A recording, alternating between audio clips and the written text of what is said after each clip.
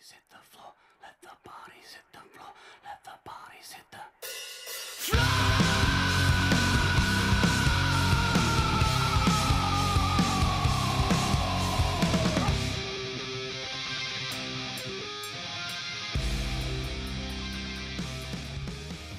And welcome to episode, I think it's 113 right now. I have lost count. I am Jody, your hostess with the mostess. And tonight we have a fun, special little episode of the Varangian Heresy podcast because, truth be told, right now, at time of posting this for you all to listen, we are, well, 3 of the 4 of us, maybe 4 of the 4 of us here, we will talk about that a bit later, will be balls deep in Scandus. So we will be very much our heads there. So we thought we'd do something a little bit fun this evening. So we're going to be talking about our second armies, or just moving on from your first love, you know, when it comes to hobby, whatever that might be. So that's what our main topic is about this evening. However, before we get there, I need to introduce our guests, and I'm going to start on my left because it is a virtual studio and they are very much on my left, like thousands of miles away on my left. The furthest on the left is the one and the only. We've had him on before. You love him. We love him. He's from the Death and Betrayal podcast. It is Mr. Alex. How you doing, buddy? Good. Brilliant, man. How are you? I'm doing good. Thanks, dude. So glad to have you back on again. Feels like you were barely away from the last time we had you on. And we had a lot of fun talking about the Push Beta Garmin. How's that going? Good. We're getting close to 300 participants, I think, the last time I checked. Work got a little too hectic for me, so I'm going to give like the first real update actually this weekend. And it's going to be phase 1 and phase 2, and then phase 3 actually kicks off on Saturday. So we're going to see the timeline shift. I'm going to really start picking up some steam here. Awesome. I'm looking forward to reading. I am very much caught up and bought into the whole write-ups that everybody's doing. It's a weird sort of like living vicariously through other people's fluff, and I love it. It's amazing. Yeah, it's been hugely humbling, but just also to your point, like incredibly engrossing and exciting. Like you can already see characters developing, and there's one guy who played a game and he got in a challenge with like a golden Keshig praetor and killed him in a challenge, and then his veterans actually ended up killing the Ebon Keshig, or not the Ebon Keshig, sorry, the golden Keshig. And so he took the survivors of his veteran squad and reworked the praetor and put them all on golden Keshig bikes. So he just stole them after they were done. And he's the Sons of Horus praetor. I think he goes by Garadon, maybe. Gangster. I like it. If I remember correctly. Yeah, so it's been fun to watch, yeah. That's pretty damn gangster, that literally is. And it's a great segue, actually, because talking about living vicariously through fluff and everything else, the king, or the prince, definitely the king of fluff in the fluff discussion in the 30k universe is our next guest, and that is the one and the only Mr. JP from the Age of Darkness podcast. How are you, dear sir? I am great, and by the way, you are much too kind. Never am. Never enough for you, my friend. But thank you so much for inviting me on the show. I feel like it's been too long. It's been a while. It has been too long. It has been far too long since we've had you on. We will do this again and not leave a pandemic in between it or whatever it's been, because that is honestly just rude. But yes, I still re-listen to your battle reports with Mark and everything from way back. Listening to the tale of Dracontites. Is it Kratos or Kreos Dracontites? Kreos Dracontites, the Eater of Men and Slayer of Knights. And just, yeah, that is still some of the best battle reporting I've personally ever listened to. So I suggest if you are listening to us and you haven't heard those, go hit up the Age of Darkness on SoundCloud, Spotify. SoundCloud, or you should be able to. No, we're not on Spotify. You should be able to find us on most of the main podcatchers, including iTunes. But we generate our RSS from SoundCloud, which apparently is a problem these days. Yeah, because we've been having some problems with that as well. But you have your old episodes on there, which is definitely worth Yep. going back and listening to. Thank you so much. I appreciate it. Dude, it's true. You're one of the OGs, and I love listening to your stuff. So I'm never, if I'm ever stuck for something, it's that or watching people play Uno on YouTube, because that's like Monopoly, but even funnier because you can swear they're going to reach over the screen and murder each other. I love that stuff. But that's what Uno is. It's Monopoly with less parts. It just breaks and makes and breaks families and friendships. Anyway, speaking of families and friendships, on my right, as always, is the one and the only, the man, the myth, the legend. He sits atop his cans and his empty beer cans and pretzels on his throne here in 30k Sweden. It is the one and only Mr. Freddy. How you doing, bud? I can't complain. How are you, mate? Really? I'm doing great. I'm doing good, actually, mate. To be fair, I'm doing good. I can't complain because finally, what we've seen for Games Workshop for the last couple of, 8 to 12 months is that they are realizing that John Blanche first and second edition Games Workshop games are like the peak of fucking aesthetics. Yes, which is awesome because we can talk about it a little bit more when we get into the news. Which everyone knows it was better before. And especially considering what's happening in the world, well, it was better before. So there we go. It's always better before, but that is not a false statement. That is very true. That is very, very true, mate. Great. I'm glad everyone's doing well. I'm just going to bore you and our listeners very quickly with just to remind you guys that you can listen to us on SoundCloud, which is where you probably are now, or you can find us on Spotify. Like JB said, there's lots of podcast catchers out there you can find us on as well. We've got our Facebook group. We've got a Facebook page. We've got a Discord, which we like to do hangouts in. Instagram, email, all that sort of stuff. So if you want to chat with us, you can hit us up in a load of different ways. And, it's a lot of fun. Sammy hosting a regular Discord hangout every week, which has been a lot of fun. Big shout out to Pete and his Blood Angels, Tommy and his Emperor's Children, and Christian and his Salamanders, who I will be seeing one of those armies at Scandus. So that's going to be a lot of fun. Speaking of Scandus, we have this episode will literally be dropping the night before Scandus. It's not as good as Christmas Eve, but it's pretty damn close because at least I am a fat man and there will be emptying of sacks at some point. Don't ask. And I won't tell. My God. But one of the most important things about that weekend is that we have our raffle for the DMD raffle that we hold every year. And this is going to be our last update to everyone. So you've still got, by the time this drops, 20, maybe 36 hours to buy tickets. It is traditional. And Freddie can agree with me on this one, that the last ticket bought every year seems to be pretty damn lucky.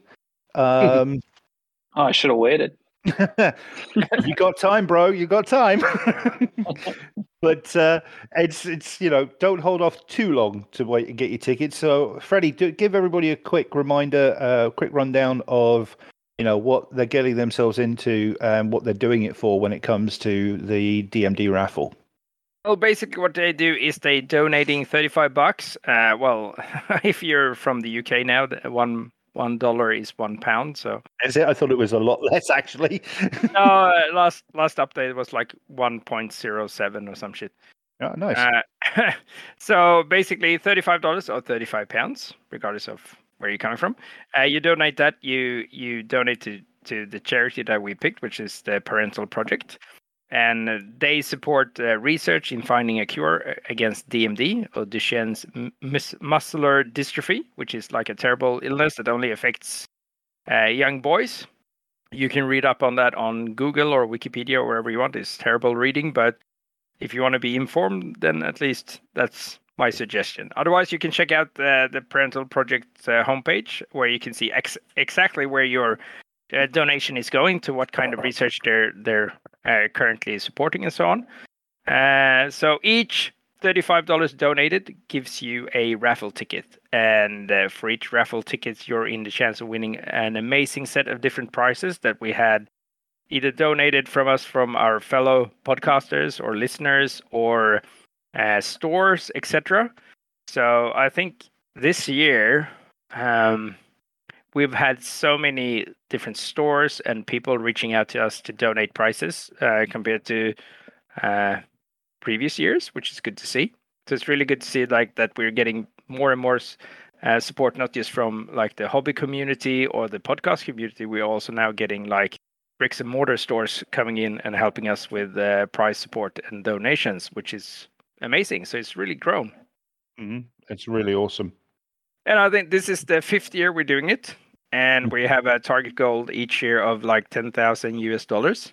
And I think we're about I haven't checked, maybe. I think we said roughly about $2,000 off. Yeah, we're about $2,000 off the target. So we have raised about a little bit more than $8,000 so far. And it is, as we speak, like 2 or 3 weeks left until 2 weeks. Well, once you're listening to this, it's like a week left. Not even that. It'll be 36 hours before the draw. Yeah. So, everyone knows that the closer to the draw, the more raffle tickets you buy, the better your chances of winning something is. Isn't that right? And I got really scared there for a second. It's just like, oh, it's like 3 weeks. It's like, wait, scan this in 3 weeks? My plane leaves on Thursday. No, that's why I was checking. That's why I was correcting it. I made a horrible mistake. I've been too busy working. I can't even keep track of days anymore. So definitely get your raffle tickets. Just check out the link on Facebook if you have any questions or any queries. You can claim this on your tax return like always. And what else is there to say? Yeah. So I will do a couple of things. We've got some. JP has promised to bring the Warlord Titan to whoever wins if it wins in North America. The world, anywhere around the world. He said last time I heard. Yeah, he'll fly it for free. I'll just carry it home in a baby Bjorn. Yeah. Yep. We should customize one of those actually. What about the telethon? Oh yeah. I guess this will come out after the telethon. It will, sadly, yes. But we are putting posts up. And there may be a recording of the telethon somewhere on YouTube, but we don't promise that for legal reasons, our own defense mainly. But there are there are. I do want to say, I mean, we're talking about some pretty cool prizes here. Like we've had a donation of a starter box set. There's I believe a Titanicus Maniples there somewhere. 2 starter box sets. 2 starter box sets. Ooh. Yeah, there's the traditional Warlord Titan as well. So there's a lot to go into this. So there's lots of things that you can get your hands on, and for as little as 31 ticket at $35, we've got to sell to hit the target. We've got to sell 57 tickets. So there's 57 more chances of winning something. So I strongly suggest you get in there and get your ticket ASAP. That's a better than 1 in 57 chance because you have more than one prize. That's a pretty good odd. I like those odds myself. I think those are pretty fancy odds when you get to it. You know what I mean? That's right. Let's for like easy sake just say it's 1 in 50 that you win a Warlord Titan. Mm-hmm. That's a potential fully painted Warlord Titan for the cozy cost of $48 Canadian. Yeah. There you go. And that's literally 2/3 of a 3.5K army or whatever the cost is in this edition. I have a look. Yeah. So you're already 20 models away from an actual army if you win the Warlord Titan. See, it's savings all over the place with that sort of win if you get lucky enough. So Warlord Titans we've raffled out now. Oh God, what 6, 7 now? Is it 6 now? No. Because one year we did 3 full Night Houses and no Warlord. That was it. Yeah. Yeah. So it has to be. So this is the 5th year -1, so 4 Warlord Titans. Yeah. It's It's nice to think that there's a couple of there's a few world enders out there that we've been able to provide. So that's always a lot of fun. Actually, one of them was actually provided to one of the guys who is part of the group and wasn't actually there with Ulf because we called him live to tell him he'd won a Warlord. I don't think he believed us first off, did he? No. We just told him, get your fucking ass down to the venue. You had no choice. Yeah, put your cutlery down, stop eating dinner, and come down and pick up your Warlord. But I'm eating dinner with my family, and then he got divorced. But he had a Warlord, so there you go. See, that's yeah. That's something you can put a mortgage on the Warlord Titan these days. It's got that much of a cost to it, so you're all good. See, benefits and bonuses. All is fair in Love and Warlords. I believe that should be a T-shirt somewhere, but I'm not sure for exactly what reason. But I'm pretty sure it should exist. I'm gonna put that on a trophy and use that as the first place trophy for the LVO competitive portion. Yeah. All's fair in Love and Warlords. That is literally a Titanicus event name, if ever I heard one. Yeah. Oh man, I'm gonna have to run a Titanicus event now too. They could have a no-night event. Only what's in the starter box. Yes. Yeah, I won't be able to play in it, but that's fine. I'll run it. Dude, sometimes running them is far easier than playing in them. We know this. That is true. Yeah, it's true. It is true. Okay, so that's a good reminder for Duchesne. We also have a Patreon raffle, but we'll talk more about that in the next episode because we want to focus on the Duchesne raffle right now. So I'm gonna cheat quickly and I'm gonna shuffle us over to our virtual news desk, which means we sit exactly where we are, pretend to do a spin or two, and then we start talking all things news and new stuff. Where to begin? Is anybody a Death Guard player here? No. At all? No. I have Okay. a 40k Death Guard army that's been sadly retired since 2012. But I've dabbled in some Death Guard. Well, then I think it's fair to say that we can start there because with that level of influence of the Death Guard between the four of us, they have new Praetors out. Forge World have released, or GW have released, 2 new Praetors for the Horus Heresy 30k Death Guard. What's everybody's take on these guys? Honestly, what do you think? I like him. Like, I don't find any. I know people have issues with the little skull hat thingy, but just use the fucking helmet. Yeah, simple fix. JP, you got any thoughts on it, bro? Terminator 1 looks great. Power Armored looks fantastic. I'm loving the direction they went with it. Also, how can you not love the old Pickelhaube helmets for the Death Guard? The only problem with them is a lot of my 40k Death Guard army is the Forge World conversion kits from the Vrax period, and they have the Pickelhaubes, but unfortunately, you can't stick them in any foam case without them immediately breaking off. And you can't glue them back on. That sounds like my Space Wolf Fenrisian axes at the moment. You just sneeze at them and they break. So. Oh yeah, like they're not so bad if you put them in like the solid foam, like the battle foam kind of foam, right? It's not so bad, but if you put them in KR kind of soft foam, they always get stuck in it and come right off. Yeah.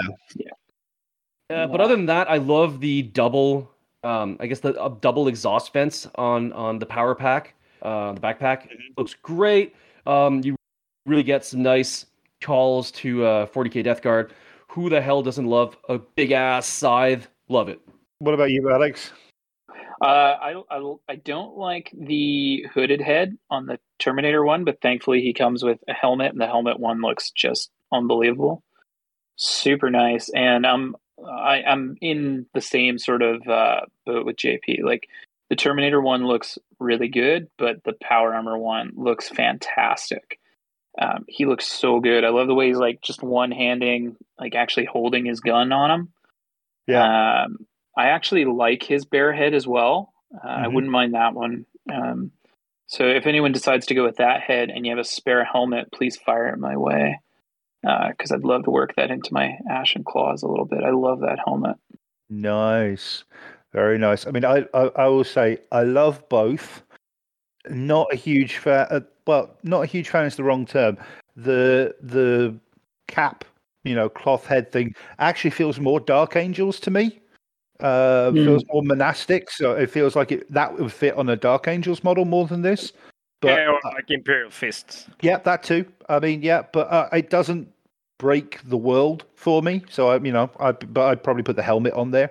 The only thing I have an issue with, and this is just purely modeling wise, 2 things, very simple. One, the grip on the scythe looks just weird to me.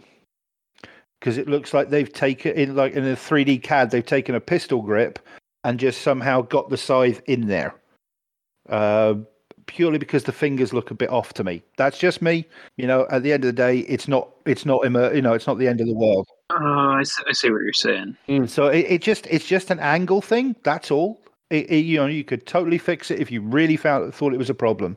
The only other thing is that left shoulder pad looks huge, and I think that's a painting color thing. The potentially down to like the choice of colors or something. I'm not sure, but that left shoulder, with the skull on and everything, just looks massive. It's almost the size of his upper torso and head. Yeah, it's to protect him from like gunshots. I guess so. It's like a whole slab shield on one arm. I don't know, man. It just, and I don't hate it. I just say maybe it's a paint job, maybe it's a perspective. I don't know. It just looks a little off to me. But again, it's so easy. You could swap that out with something. You could, drop the cloak altogether, put other shoulder pads. It's not going to ruin the model. And I actually really love the skulls on the backpack. That doesn't look overdone to me. It looks perfectly Death Guard. So I like that as well. So that's quite funky. So starting off strong with the Praetors, and they were released today, as of recording, is probably one of the, in my opinion, nicest sculpts / throwback nods in a long time, and that's the new Assassin model. The which one is this? Adamus? Is it Adamus? Clade Adamus, yeah. Clade Adamus.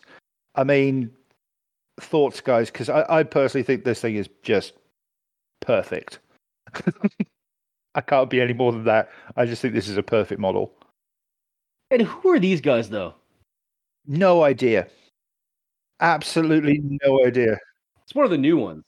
Yeah, it's one of the new clades because we're getting 8 total. And apparently 2 of those clades go away because I saw online somewhere that somebody had like the org chart of the Assassinorum in 40k and it only has 6, but 2 of them are blacked out as redacted. So 2 out of the additional 4 that we get for 30k will still transition over. Okay, you know what this reminds me of? Okay. This is the original Rogue Trader Assassin. Yep. Yeah, that's exactly it. Yeah, I see it. We used to, Mark had one when we were kids, and we called him Sheriff Lobo, and he appeared in all of our campaigns when we were teenagers. Awesome. Awesome. We still he still have it. It's still in the family, if you will. But yeah. This is exactly what they did. Love it. This is great. Yeah. I love this one. It's very dynamic. It's personally my second favorite assassin model because, like we were talking about this beforehand, any version of the Vindicare Assassin, so Vindicare Assassin full stop, then this guy. Personally, I'm not, I think it looks so good. What about you, Freddie? Yeah, you know me, I'm a sucker. I know you. I'm a sucker for everything that's like old school. I'm just, while we were browsing here, I couldn't help myself look at that Khorne Chaos Terminator again. Oh. The one that's exactly like the freaking second ed painted. Yeah. Mark So Gibbons' work, yeah. That's so pretty. So cool.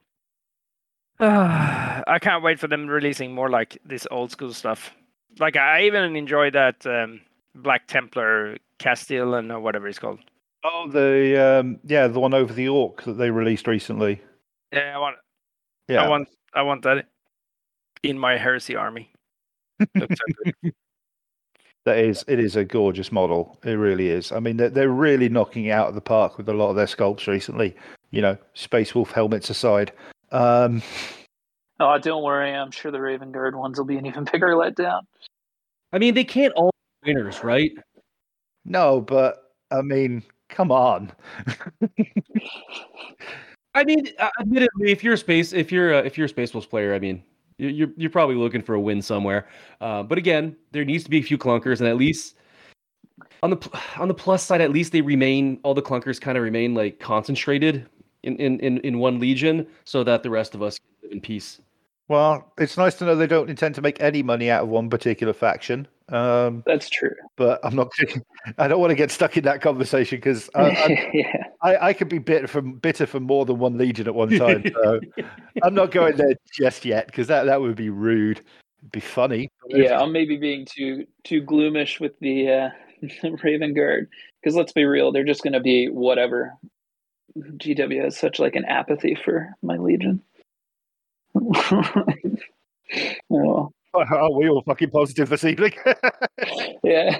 I don't think the Raven Guards will get one. Like, it's just Beaky Marines, because that used to be the old one. Like, oh, here you Yep. go. You got like fucking 10 Beakies. Enjoy. We'll just get an upgraded Beaky set.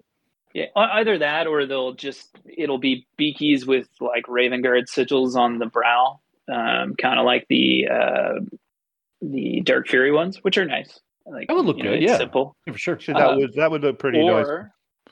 Or they'll bring back because it used to be in the old Forge World upgrade set. It's the beak is actually in the shape of a raven's skull, like a raven's beak. Maybe that'll be the Sergeant upgrade. Yeah, or they'll just all be that way, and then you could just use them for like destroyers or something. That would be pretty funky, actually, to be fair. Make them real grim looking. Because I used I maybe have one more of those helmets somewhere, but I think I used the last one on my Katie's Next conversion. Fancy. And they look sharp. Like, they're actually really nice. So I'd be okay with that. I got to be honest, on the whole Wolves thing front, all joking aside, have you guys have seen Black Panther, the original Black Panther movie, right? Yeah. Yeah. Well, his sister Shuri has those two like energy pulsing weapons or whatever she wears on her fists. I was thinking about doing a Space Wolf Vigilator or Moritat, and just have those as his two weapons, and just have helmets on his hands and just have them. That'd be cool. It would actually wouldn't look too bad, if I'm honest, if he did it right. It could actually look quite cool. But run it as dual disintegrator pistols. Exactly. It was that or dual flamers, and just have a little flame nozzle coming out of the mouth or something. But yeah, that'd be good too.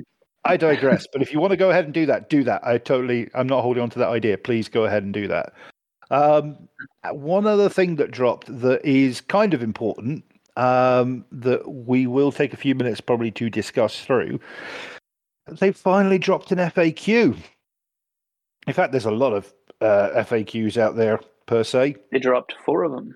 Yeah, and they've also dropped the Mechanicum Legacy units as well, which is kind of cool. Now, we could go through all of that, but as Freddie pointed out, I think that would be very much an episode in and of itself. And, we're here for just a bit of fun. So I think should we just have We can summarize it.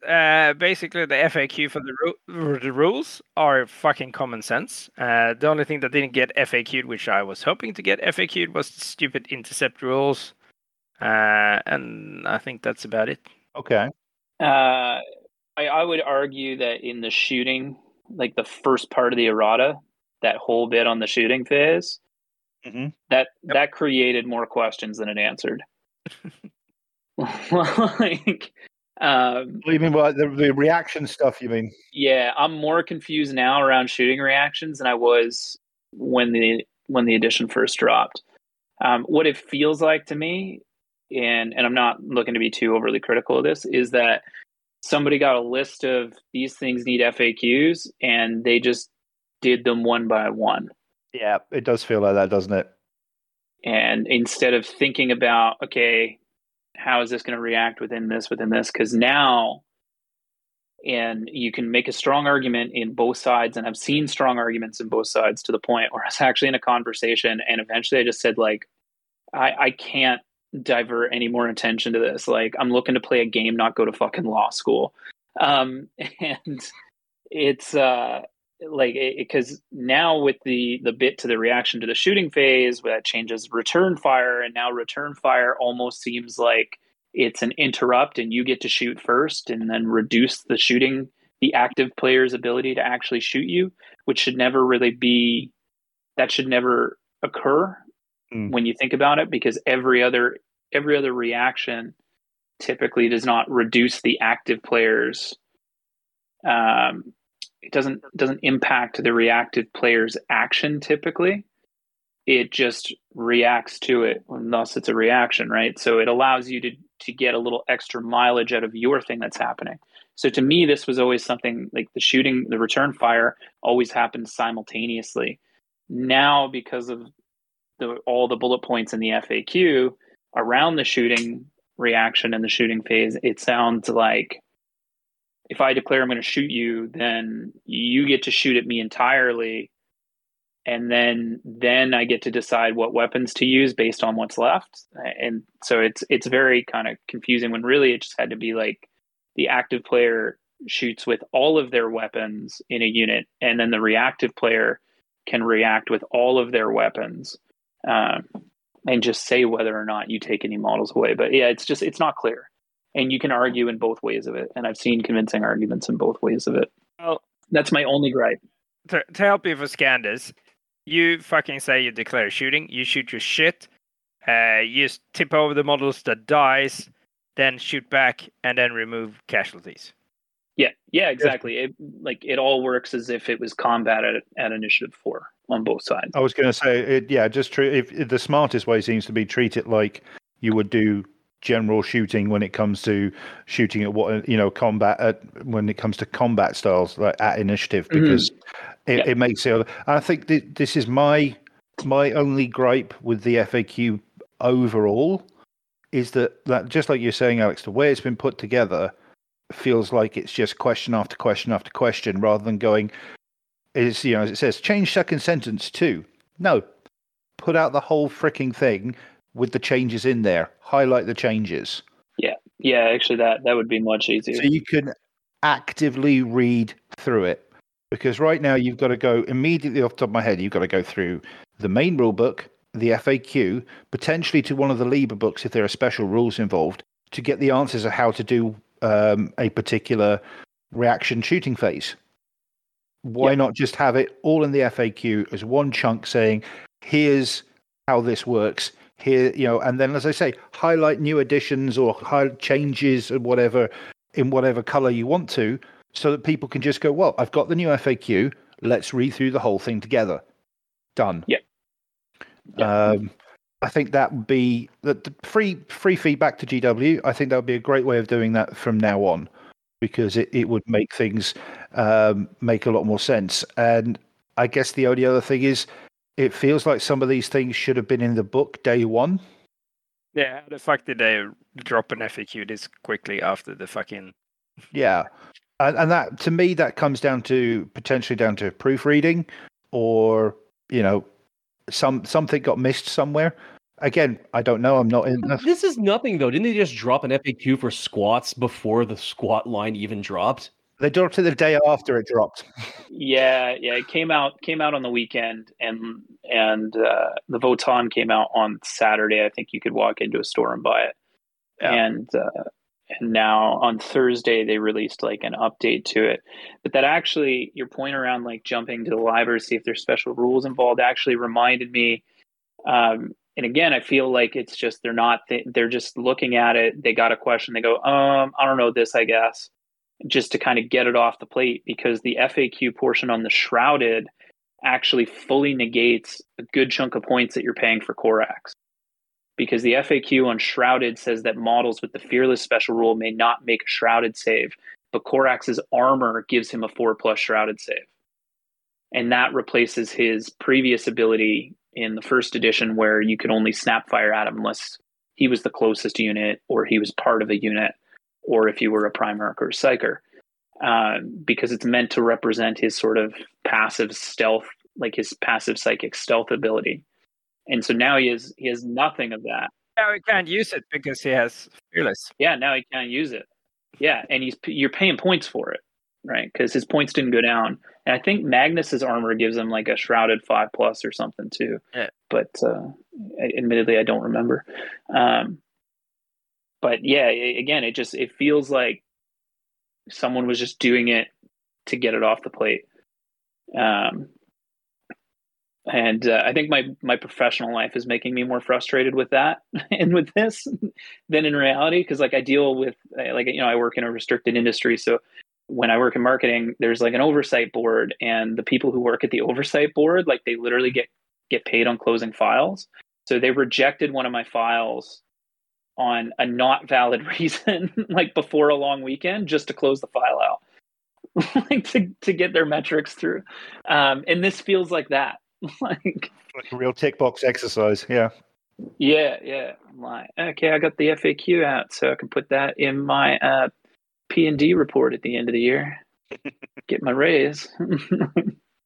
I mean, I got to ask in general. I mean, yes, this is an FAQ. Freddie, you mentioned something not really being in there that should be. Is there anything else that you guys feel that they're missing that should have been in this first one? Well, I have to just jump on Alex there. I think this FAQ sort of is shit that they already knew they missed, sort of like the poor fucking squats. I think that this is not the proper FAQ that's going to come out later on. So you think this is like a 0.5? Or There will be like a version 2.0 or so 1.5 or some shit, because when they actually have lots of feedback from the community saying this and that, then they will have remember how long it took for us to get that massive FAQ for Horus Heresy before, and that FAQ actually covered a lot of fucking shit. And it was a good one. Before that, like, we did an FAQ that was like 5 pages long or some shit, or even more. I know the fucking Mournival guys were like a fucking book. So yeah. Just to clarify retarded stuff.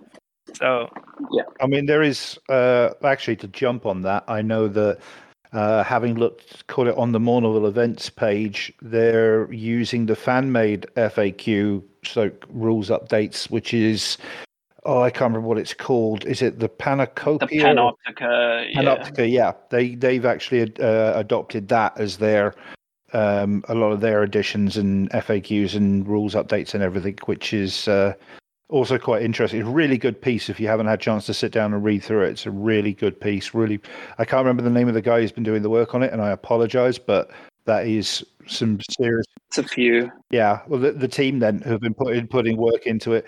Absolutely amazing work. Well done, lads, for getting that done, because it's, it's community doing what the community does the best to look after itself. Mm-hmm. It is like 50 pages or something. So I almost wonder if it's just more to your point around like just write the rule with it in it. Like, should they just write a whole different rule set and just publish it? Like, would that be easier for people to use and adopt at that point? Just call it like Horus Heresy 2.0 Panoptica, right? Or 2.2 or something like that, Panoptica, something like that. Because I know that there are people that are spooked by the size of it, and they make a knee-jerk reaction. They go, well, it's like 50 pages. How could they possibly know? Like, that's just people being whatever. Yeah. And I don't necessarily think that's the case, because I used Mournival actually at LVO last year. Yeah. So, I deigned to actually bring fan-made rules into like a fairly mainstream event. And we did it for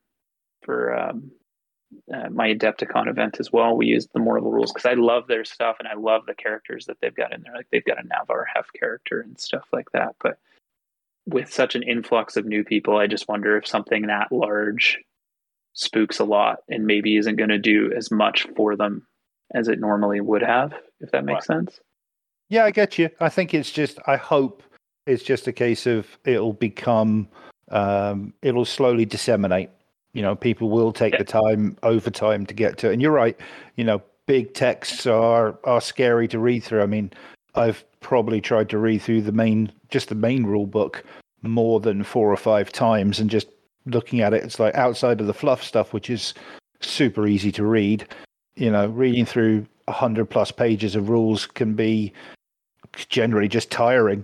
So I get it, but I think it's if nothing else, and this might sound a bit AEW versus WWE for those who get the wrestling reference.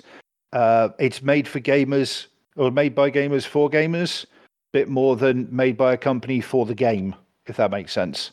Oh, it makes sense. I got it. It. I know you got me, JP. That's why I made the reference, brother.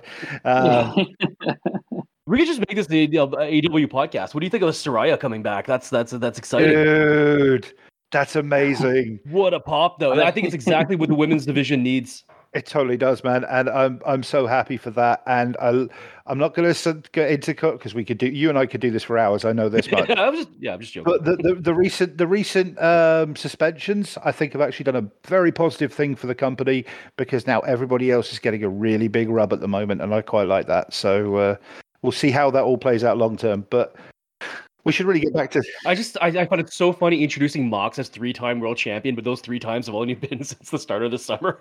Man's carrying the company on his shoulders. What can I say? Oh, absolutely. He's a fucking legend. I would have given it to Danielson, but like I understand. Like Mox, after having he lost another 2 times. Anyways, it makes perfect sense to give it to Mox, and I hope he has a good reign. I hope that it's a solid long reign. Either that, or he's going to lose to MJF very quickly, but he's going to lose in such a way that he basically won. Interesting. So he's not going to lose any shine. He's going to have a perfect rub off it, whatever happens. But I'd have him do that with MJF rather than have Danielson do it. It's going to be as hard to actually not give MJF the world championship when he cashes in the chip as it was not giving the Acclaim the world the tag team championship after and I'm sorry, but like Swerve in Our Glory is better as a better tag team than the Acclaimed, but like the Acclaimed are so over right now, just so incredibly over that you had to give powerful. It's so powerful how far over they are, and I love it. But yeah, you are right. I won't disagree. I think Swerve in Our Glory should have had it for a lot longer. Anyway, you and I will start our AEW podcast after we've done this episode. Fucking right, we'll do that. Yeah. Craig will join you guys on that one, I'm sure. I'm down, man. Stay tuned for the patron-only 5-hour AEW discussion.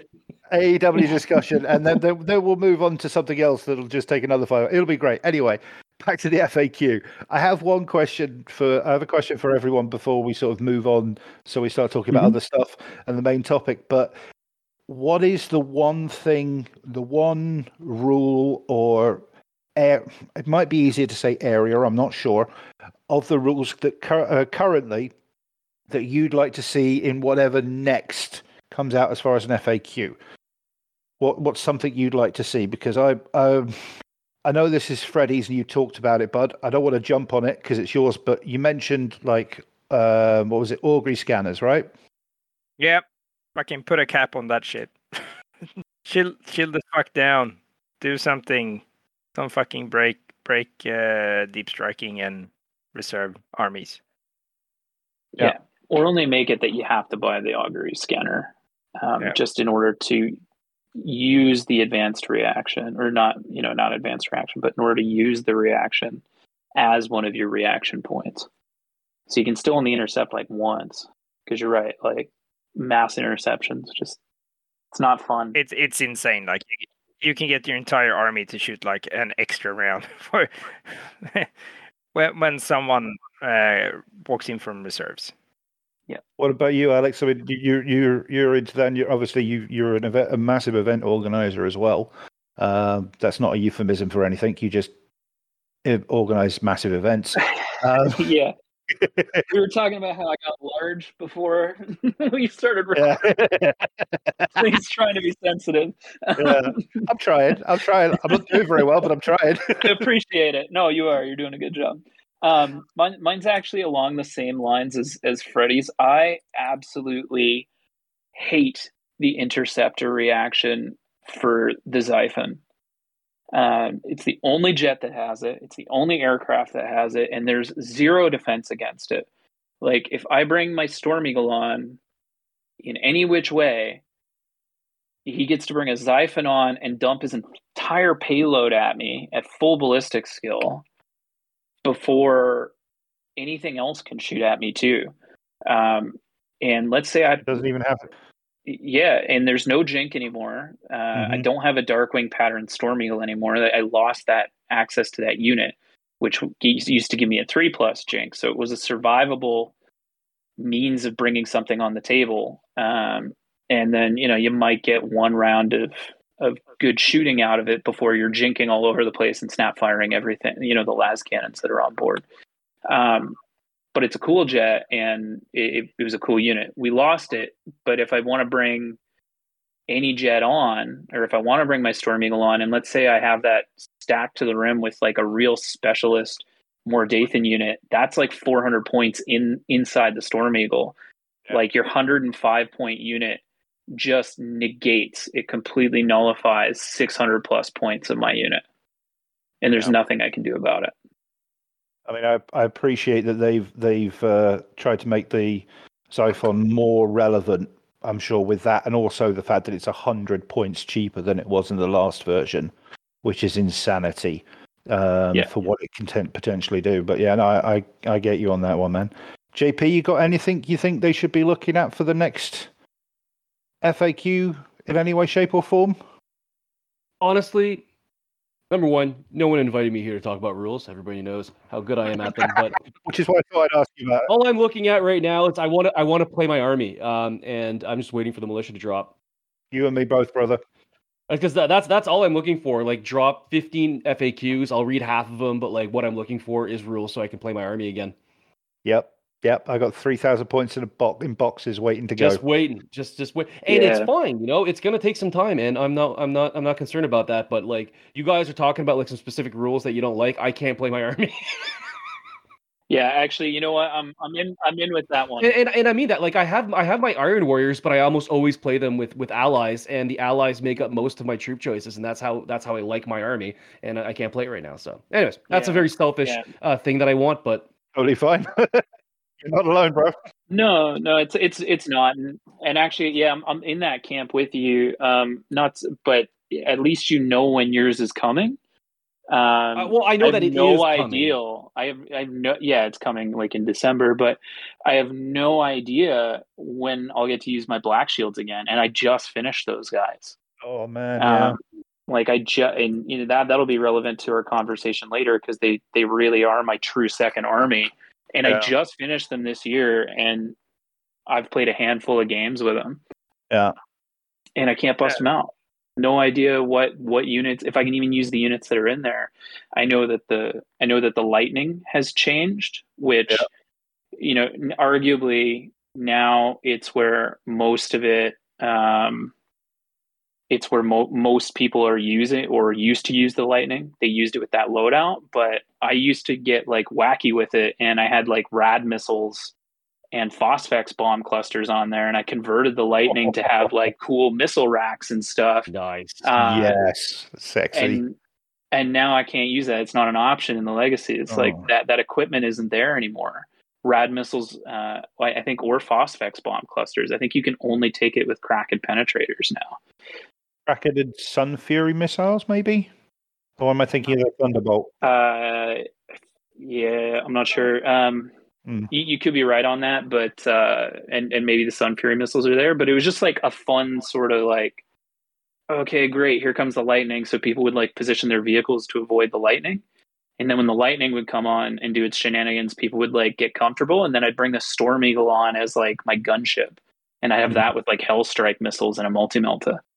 And it was, I don't know. It was a fun, cool tactic that was like against the grain. And I have no idea if I'll be able to use it. Well, I miss like everything that is like Black Shield or like in between, like the third faction that we used to have. Like even in Adeptus Titanicus, there's talking about like Black Shield, Legios and shit. But it seems to completely have disappeared, like in the Horus Heresy. Yeah. I really do hope they bring out rules. Like I said, I need the militia rules to come out. Otherwise, I've got a lot of money and models sitting there doing nothing, which I'm not happy about. But also because I think those are a PDF. Many people are like that. I don't care if it's a PDF as long as they come out. I think they said it's coming out in a PDF like around the same time as the like Imperial book, like the book with the Custodians and the Solar Auxilia and shit. Yeah. It's weird to me that the Solar Auxilia aren't the fucking PDF. Yeah. We need fucking Team Flak Jacket to reunite. No, but it's an easy explanation. They're putting the armies that they make models for in the books, and the armies, and there's not a lot of Black Shield models. Most people convert their own Black Shields, and that's going to be the PDF, just like militia. There's not really a lot of militia models. That's not their priority, nor should it be. I completely understand. I'm just like, I have no troop choices without militia, so I'm kind of in trouble. I think the only thing that disappoints me a little bit is that I really felt they could have dropped a PDF for almost everything. They knew they were, and they've been known for a couple of years because their lead times are like 2 years of development. So they could have potentially, just like they did, and I hate to say this, for Age of Sigmar, they dropped PDFs for like Empire and stuff like that, which would in the new book, so people could still play.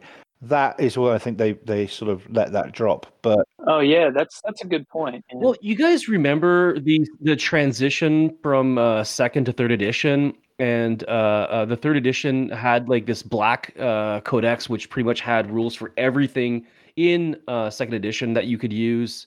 No, it's the opposite. Sorry, the transition from Rogue Trader to second edition, and everybody had like a get you by army list while codexes started coming out.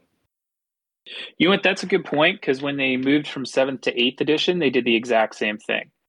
They had a Xenos book which had every single Xenos model and unit in it, and they had like an Imperium book and like a Chaos book, I think. it's not unprecedented. But they had 2 or 3 full books that had everything in it. But to Freddie's point, it's radio silence. Like, we've heard that we're going to get a PDF for Militia, which will be sweet, but you would think that they would put those in the book instead of the Solar Auxilia, since they've discontinued like half of the Solar Auxilia line. Have they really? Like all They of them. discontinued, like a huge chunk of it. So, I mean, if it's coming in plastic, great, but we've had no indication of that. But we know that a lot of players are going to use either Krieg models, which they still make a ton of, or they're going to use Cadian models, which are about to get a revamp. So you would sell models on those out of that book very easily. Yeah. They've even made Krieg in plastic now, so. Yeah. They even make the Krieg regular section in plastic. You're right. And there's rumors, like through the rumor engine, of like some kind of Rough Rider unit or Plastic Death Riders coming back. Oh, baby.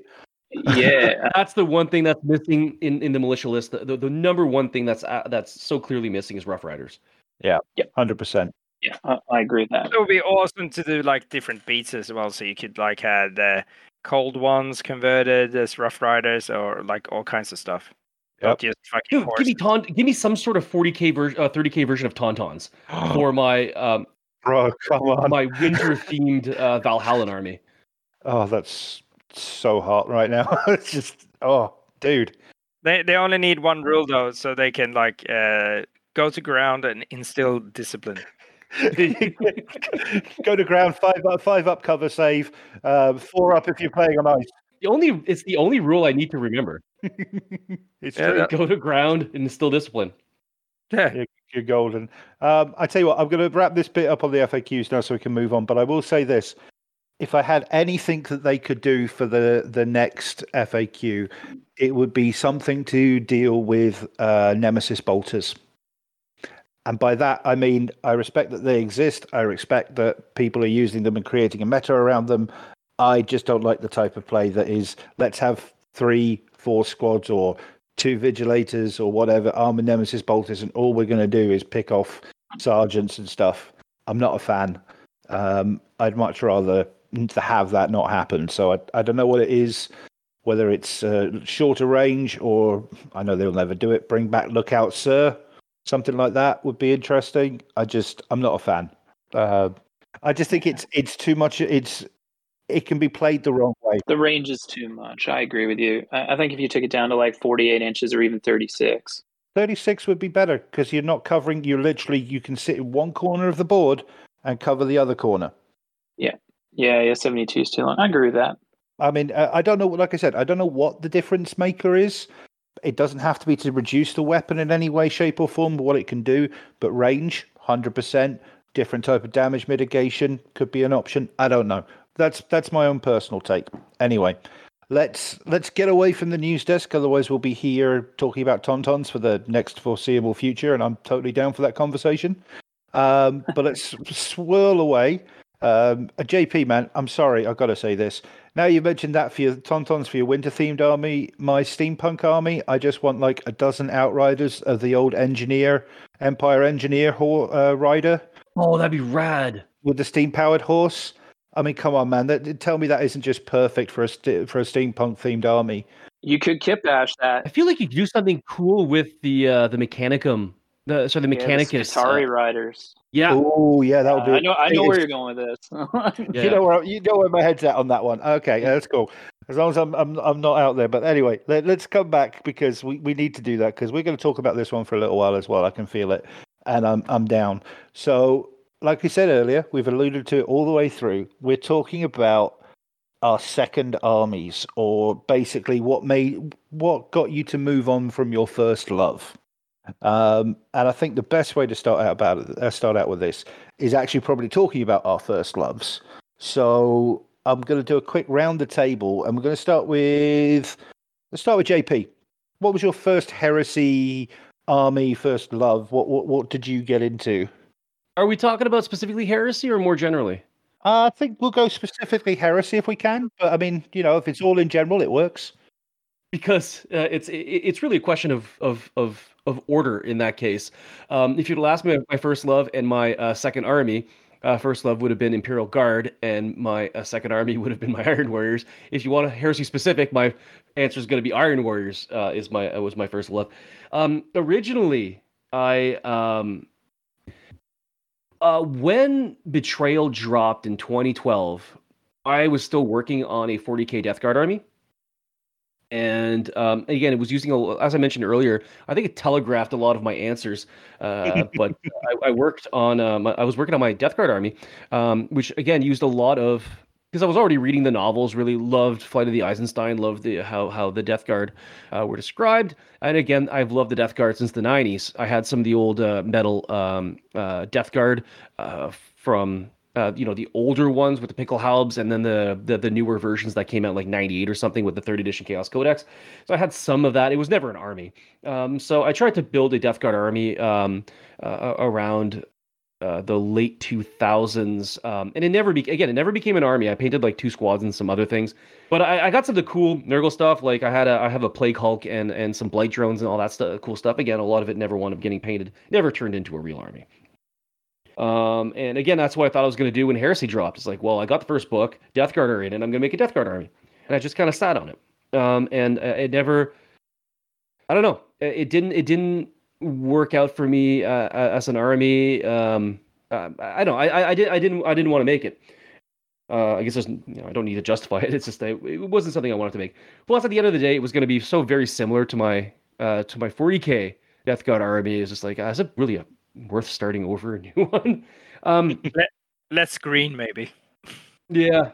I was already painting them white and green because again, I was reading the Horus Heresy novels at the time, so I wanted them to look like they still had the original Death Guard colors, only really dirty, right? I got really good at rust streaking and making things filthy that way. Anyways. So that didn't happen. But if you recall, at the time, we used to get like 3 black books a year, or at least for the first year, because I think the Istvan trilogy was already pretty much ready to go when Betrayal dropped. And so by then I had read Angelo Exterminatus, and then something about Graham McNeil's. I had never thought about the Iron Warriors, and all the time I've been in the hobby since the early 90s. Never really gave the Iron Warriors a second look. But Graham's description of them as almost like a Great War army, and one that's skeptical about chaos, but is willing to use them as a weapon. And I did like a lot of the old stuff from like the 3.5 Codex when they would talk about Iron Warriors. When they would get mutations, they'd cut off the mutation and put a bionic in there. I love the description of Perturabo and the cast of characters in Angelo Exterminatus, and it's like, yeah, this is really cool. It reminds me of a Great War army, and so I wanted to make something that spoke to me, right?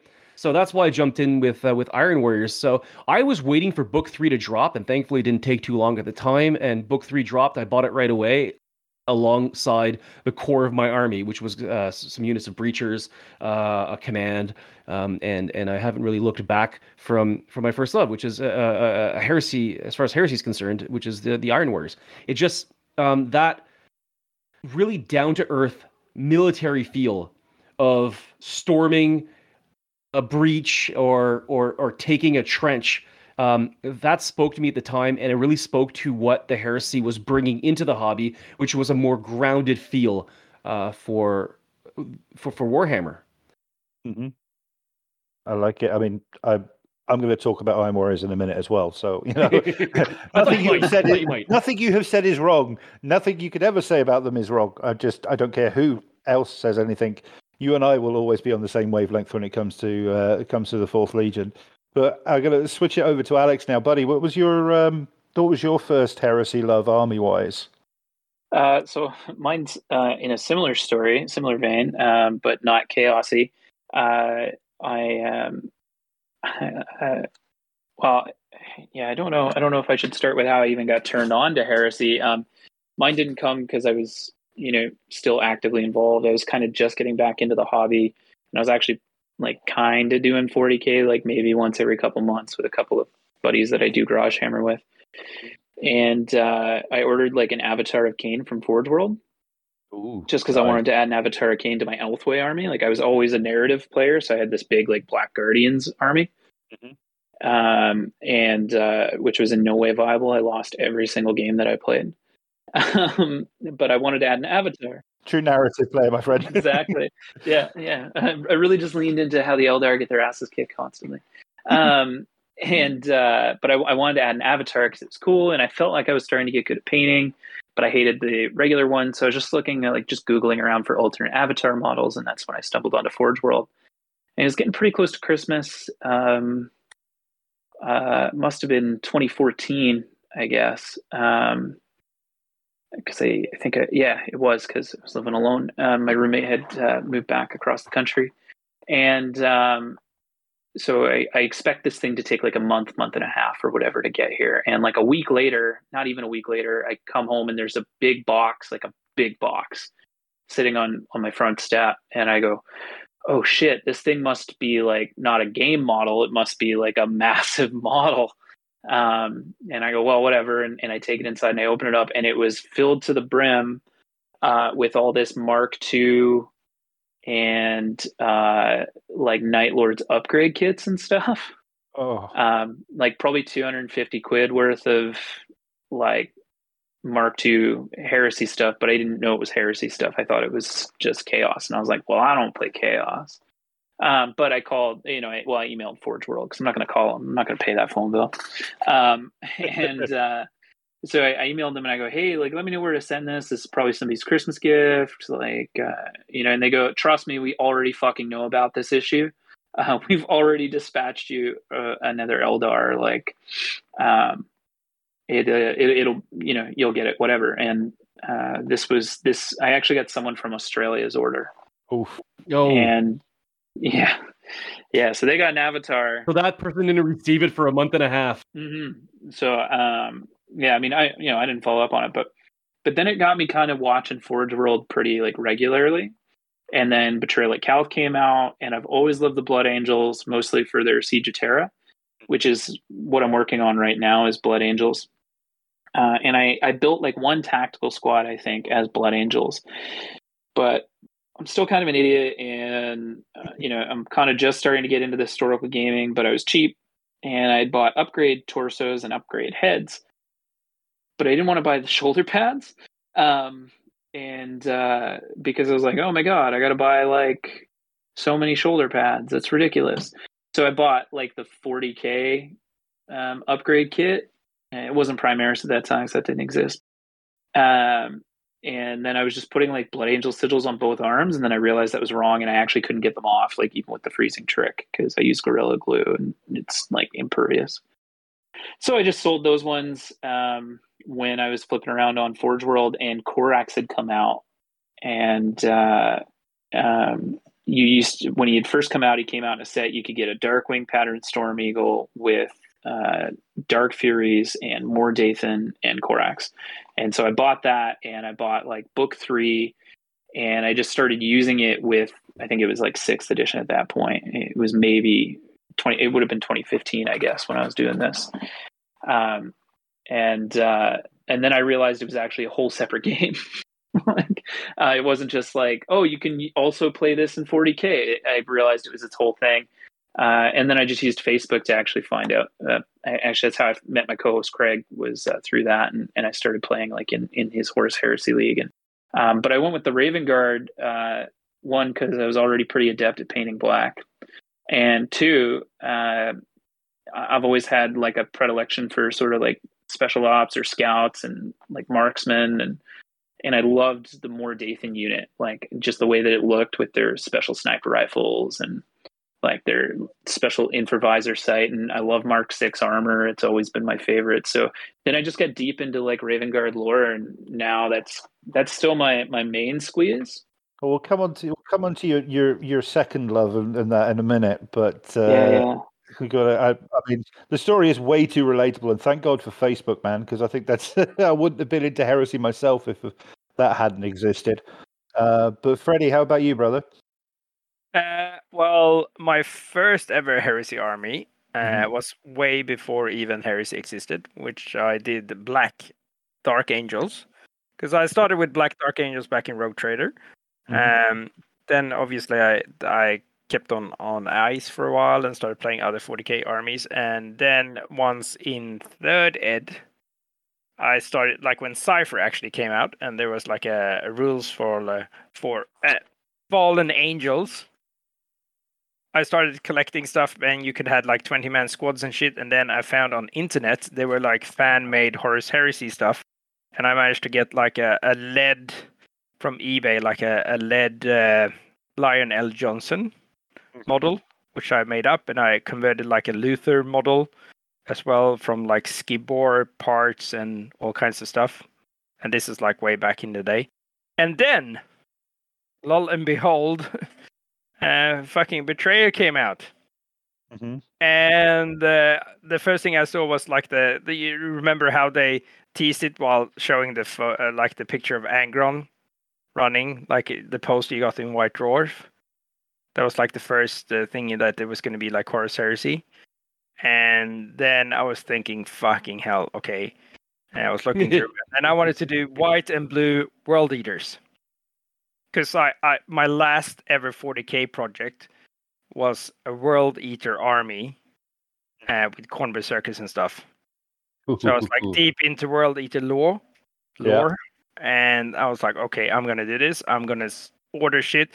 So I was in Afghanistan at the time. So as soon as the book dropped, I made sure that I had like a satellite phone, and I called someone to order the fucking book for me. And then I made sure, and then obviously deployment money, I dropped like a ton loads of fucking money and ordered like an entire World Eaters army straight off the bat. Gangster. I mean, if making a phone call from a war zone doesn't rate up there as a gangster action, I don't know what does. To be fair, that's intense, my dude. Listen to me. This is really important, Freddie. It sounds like you're getting shot at. Yeah, whatever. Right. This is important. This is important. I don't have fucking time. There's this old White Dwarf where two British soldiers on deployment during the Gulf War are playing like Rogue Trader. Yeah, they're using stones and different things to play. Yeah. Good shit. Classic. Absolute quality hobby. Yeah.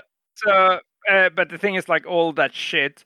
And so I ordered that because of postage and shit, and not like the Americans getting deployed that we have like a fucking postal address and can order all kinds of shit. So I managed to order it to my parents' house in Sweden, because I went to my 2 weeks R&R for the year. I went over there because obviously I was going to be a dad. Yep. So I had the birth of my son and the birth of Horus Heresy like at the same fucking 2 weeks R&R trip. That was awesome. And but unfortunately, due to circumstances, I didn't get those stuff back with me to Australia. And I was I meant to have it sent over to Australia, but then after my son got his diagnosis and stuff, and we decided to move back to Sweden. And I just put that on a can, and then I had like when I moved back to Sweden back in 2013, I arrived to my parents' house and had like moving boxes of Forge World orders that I had done while on deployment. Every time I had like internet access, and I used my hard-earned wartime cash. I dropped like a Forge World order, so I had fuckloads. So I started like my first half year in Sweden. I basically just assembled and painted my entire World Eaters army, and I played my first Swedish heresy game down in Malmö with my heresy army, and then decided to start running Lincoln. Nice. Well, that's a lot to catch up on. Well, I tell you what, I'll keep mine relatively short because I want to get into some some deep discussions on all this sort of stuff. But just like JP, I mean, it was Iron Warriors for me from the get-go when it came to heresy. I've always stated, and I stand by this, that I got the one thing that got me into Iron Warriors was the beautiful picture of Iron Warriors. I think it's meant to be an Iron Havoc, but it's definitely heavy support one way or the other. The dude in book 3 with the autocannon. And that I want to know more about this army. I want to know how to make that particular model. And then I saw the Perturabo model, and I was just like, that. I want that. I want the other guy, and I want an army. But I didn't have the money to start off. So I had to wait or I was very, very happy when Betrayal at Calth came out. And to keep up to sort of get my fixings before that point, I consider myself very lucky to be very, very good friends with Lex from Crusade and Heresy. We lived in the same town, did a lot of hobbying and stuff together for a number of years. And I remember him setting up Crusade and Heresy, and we talked a lot about it. And I sort of really needed an army that I could get into. But I was struggling. I was really struggling to find something that I thought fit what I wanted to do. And I very much quickly realized I didn't want to have anything to do with the Loyalist faction, because I'd played good guys in fantasy for decades. But I could not let go of the dwarf in me, because I had played dwarves for, like I said, a couple of decades. So short, bitter, grudge holding, artillery specialists. Somehow that parlayed into the Iron Warriors. And it just fit. I mean, to be fair, in 1.0, they were a very forgiving army, especially for new players. When you actually think about some of their rules and everything that they had, which helped a lot for me as well, and I really, really enjoyed it. Good army to paint, you could get some really good results. But yeah, Iron Warriors were my first love, and I blame Lex, I blame really good artwork, and I blame my inner dwarf, which for somebody who's 6'6" seems a bit backwards, but it's all about the attitude, not about the height. I'm a short, bitter motherfucker inside. That's all I'm saying, really, and I can hold a grudge. So all that works. But that was my first love. Whoever wants to jump in on this, go for it. But did anything from your first love really influence your second army? I mean, what is your second army? Is there anything like I just said, I was tired of playing good guys. Was that there for anybody else, or was it? I think you mentioned Alex about being into your OBSEC guys and all that sort of stuff with the Raven Guard. Is there anything for anyone who wants to jump in on that one? I can go. So my second real army was Black Shield, and it's Ashen Claws, which are Terran 19th. So I literally just went from proper 19th Legion to Renegade 19th Legion. And then in the opposite of being sort of like this very tactical, very shooty army, I went very shock assault heavy. So they're very much the other side of the coin for myself. And was that a big just this is what I've done before, but I wanted a new challenge kind of thing? Yeah, I think I just wanted to change the play style a little bit. I didn't want to be as shooty. I wanted to be a little more close combatish, and I didn't want to always be playing on the loyalist side. And I kind of had this idea of creating like a third breakaway faction within an event. So I was trying to build them kind of in preparation for that. But I didn't have like Charybdii that I'd never really used. I never really used much more than the Storm Eagle when it comes to flyers. I wanted to do that, but it still kind of fit within that same motif of like low model count, highly specialized, and always kind of on the back foot, always sort of having the short end of the stick in this sort of like uphill fight. Because the Raven Guard, particularly in 1.0, their rules weren't particularly strong. Compared to some of the other legions, like you could probably rate them pretty low towards the bottom. They got a couple of one tricks in there, like more Dathans can help you out a little bit.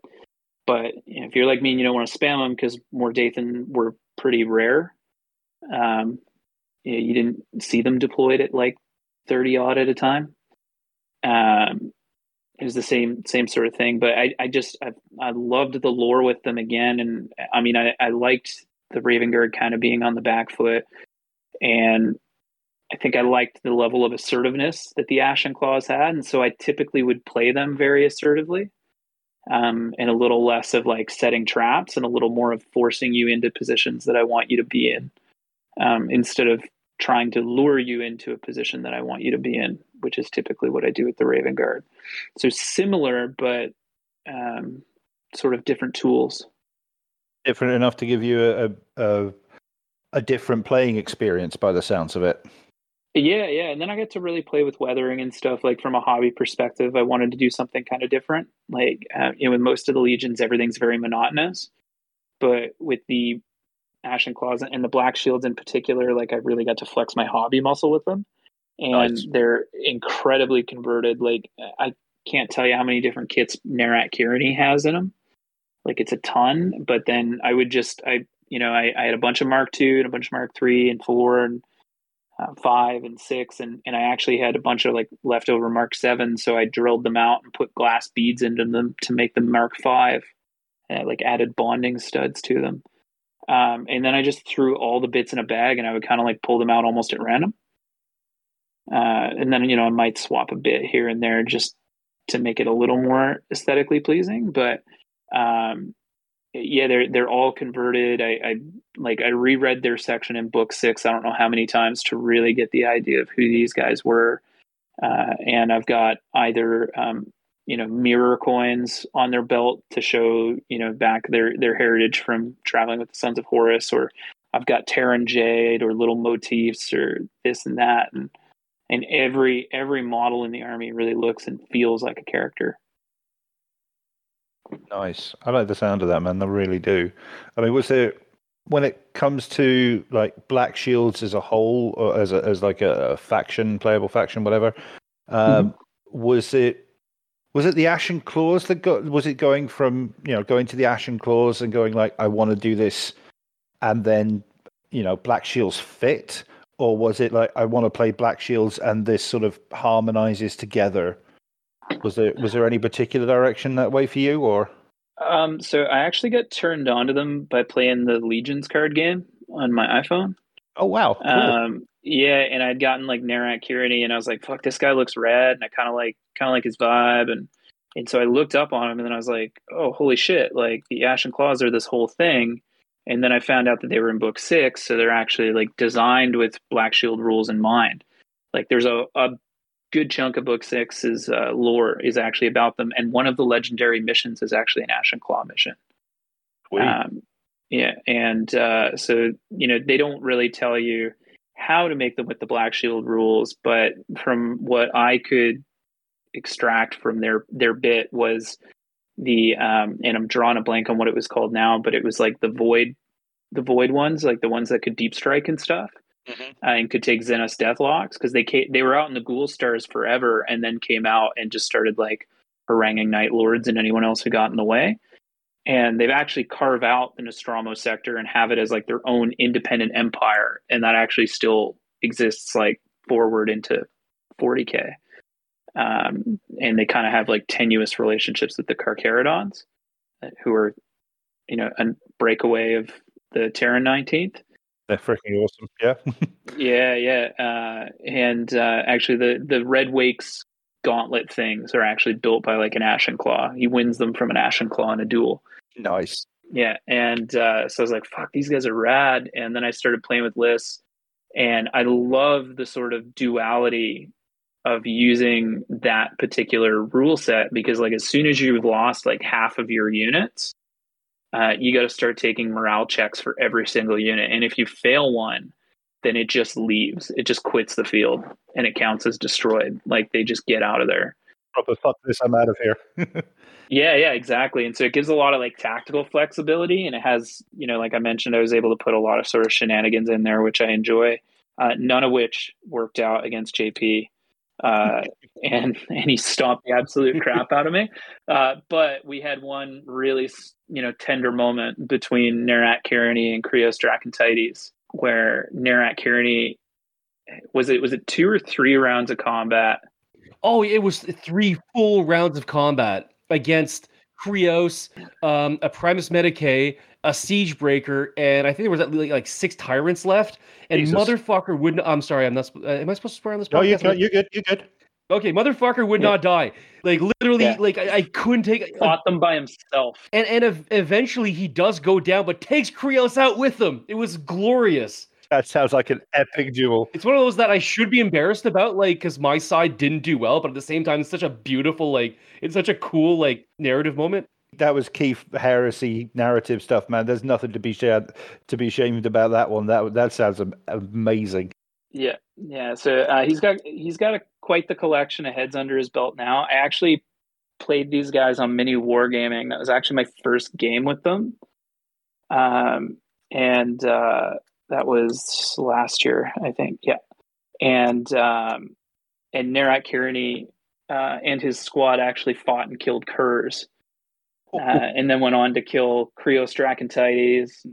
Somewhere in there, he killed like Maria's Blood Angels guys, a whole bunch. Like really ran a train through them. But he's a real head taker, is what you're saying. He's the world heavyweight champion.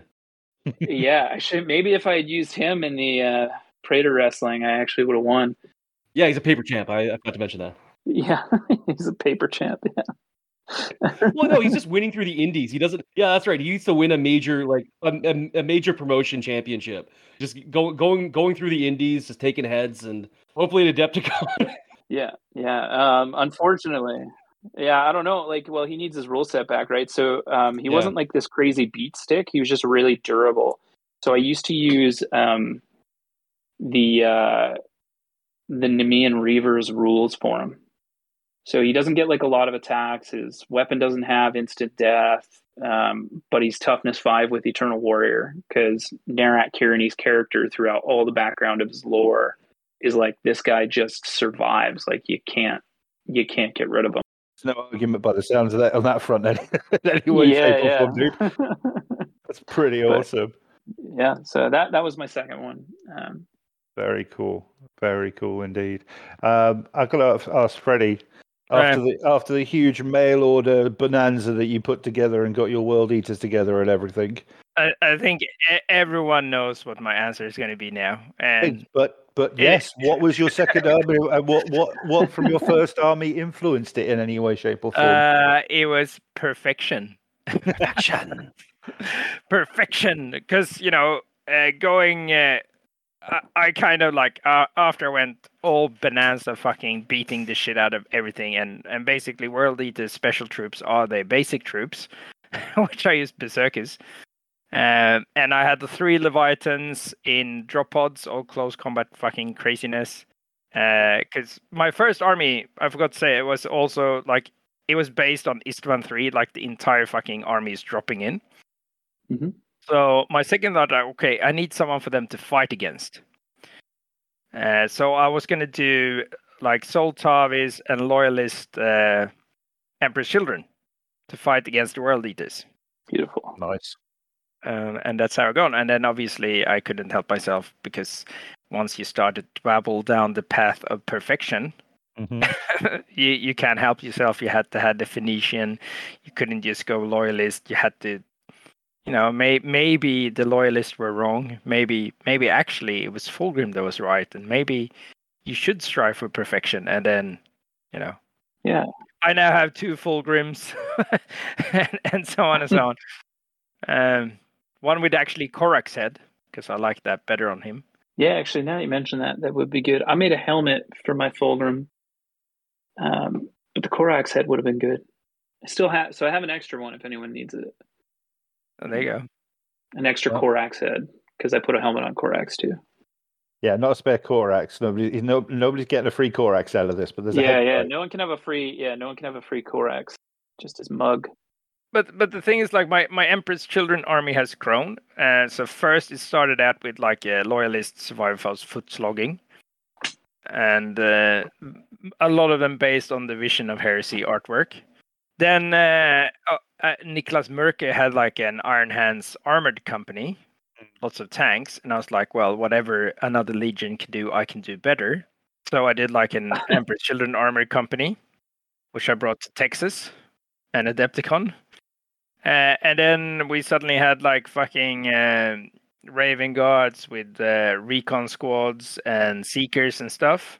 Same with Alpha Legions. So I did like Emperor's Children Seekers and Scouts, because I wanted to do that better, obviously. And then I had my iron like World Eaters, Beat Stick, fucking close combat armies. So I did like heaps of Palatine Blades and close combat units, because obviously I can do that better, because I'm better than everyone else. What you're saying is that there's an ongoing theme here, somewhere between what do we want to call it? Perfection and narcissism. And then I had like Pontus Sons of Horrors, heaps of, or if it was like all the Terminators you can fucking put a stick at. So obviously I got fuckloads of Terminators, a Mastodon, and I can do that better. So yeah, there's a very solid common theme coming through on this second army. And then I faced some stupid Iron Hand player that had like killer bots. So it's like, well, do you know what's better than Iron Warrior killer bots? Emperor's Children killer bots. Children killer bots. Yeah. So I got like Emperor's Children Castellax. I'm gonna get you an Annie Oakley T-shirt or something. Just anything you can do, I can do better, man. Exactly. Just do it in purple with Fulgrim on the front, just in his full Annie Oakley get up. I will still remember that army for one of the most fun and also funniest games I've ever played at Adepticon at like 2 a.m. Oh, do you mean the drunk game between you and Freddie? Well, there was also Sean and Ryan we were playing with as well. Oh, that was it. It was a yeah. 2x2, wasn't it? Yeah. When I rolled fucking 17 ones in a row. Well, no, but it's because every time you'd roll your die, perfection, and then every time it was a 1. Every fucking, no joke, every time it was a 1. Perfection, it was a 1. And it was so funny because it kept getting funnier every single time. Yeah, we wanted to make you custom dice, which had just the word perfection on the 1. Nothing could be more perfect. No. Wonderful memories. Just wonderful memories. And of course, everybody got mad at me after you had an illegal list. It's like, it was 2 a.m. I'm sorry, my list was illegal. I'm not exactly good at list making. But I forgot like for like the the second Realtech I played in Denmark. There was like an what do they call the yellow ones again? Fucking Imperial Fist. Imperial Fist. Imperial Fist fucking holding the castle army. So I brought an Emperor's Children hold the castle army, like the only 10-man plasma cannon heavy weapons support squad you've ever seen in your entire life. And they fucking held that fort. I held the fort for the entire fucking tournament. You and me both, man. And I also had breachers and three, and because you can have rapiers, laser destroyers. You can have rapier grav cannons. Everyone thinks they can do rapiers better, but hey, being Emperor's Children, I'll bring my heavy bolter rapiers, right? Because I'll still be better than you. I don't need no extra fluff. That's right. Perfection. And I also had my Emperor's Children Psyker, because apparently word bearers think using psychic power is cool, but I can do that better too. honestly, we could say that Freddy's Emperor's Children are the MJF of 30K. Good. Yes, absolutely. Salt of the earth, but absolutely perfect. Better than you, and you know it. Exactly. During the Adepticon Mega Battle, my fucking Sikaron Venators, they did all the heavy lifting for the entire treasure side. Stunning Warlord Titans and you know, they were the bee's knees. They were perfection, as you might say. They were perfection. Nice. Also, that's a very Emperor's Children tank with a massive dildo, like, and a chassis. Yeah, I was going to say it's like the Raven Guard and the whatever it is, the one with the double version of that cannon, but that's You know that cannon that's like double cannon? yeah, but it's stealthy. Something with like a big, massive dildo shooting a big, massive white stream towards like a big robot titan. It's just perfection. Perfection. If anybody ever had to question anything about the Emperor's Children, that is your answer. Simple as. Speaking of which, because coming back to that infamous 2 a.m. doubles drunk game and everything going on, JP, my buddy, we talked about the Iron Warriors because fourth forever. But what was your second army, and how did the Iron Warriors influence it in any particular way? It's a weird question to answer because, if anything, my second army influenced my first. Okay. Tell us how, my friend. It's odd. I am not one of those people that just starts new armies all the time. I've really only had 3 armies in all the time that I've played this game since like 93. And one of them was never, my Death Guard really never, I never finished painting them, and I used them a bit, but it never really became an army as far as I'm concerned, which is one of the reasons I moved on from it. But I was an Imperial Guard player as soon as all the regiments that came out in metal kits back in like 93, 94. As soon as that dropped, I saw the Valhallans.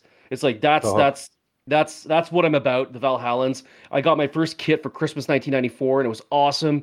And that's what I played for the first, I don't know, for decade and a half.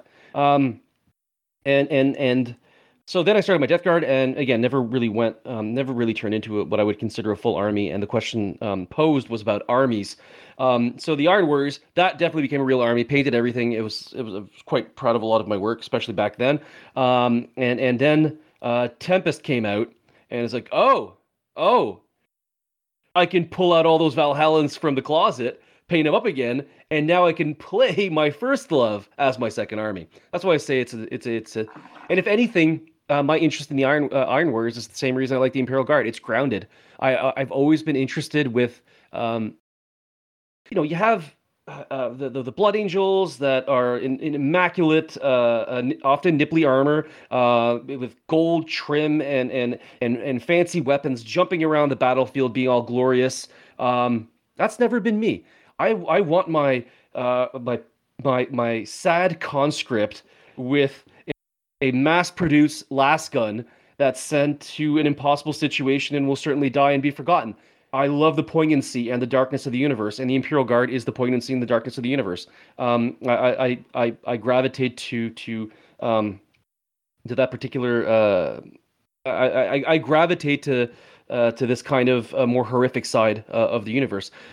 So my first love was Imperial Guard. Got into Iron Warriors for a similar reason that I love the Imperial Guard. But as soon as I could play my militia, I pulled everything out of the boxes and started repainting them, making them look a little bit nicer, and that's my second army, my Imperial Militia. And I from the very beginning, since I'm not the kind of person that tends to, when I get into something, I get into it hard. I don't just pick up a hobby. I'll have a podcast about it. If I was going to get into, when I was into my Iron Warriors, it's like, well, if I'm going to have another army, it has to connect to the Iron Warriors in some fashion. And that's how I came out with Krios Dracontides, the Eater of Men.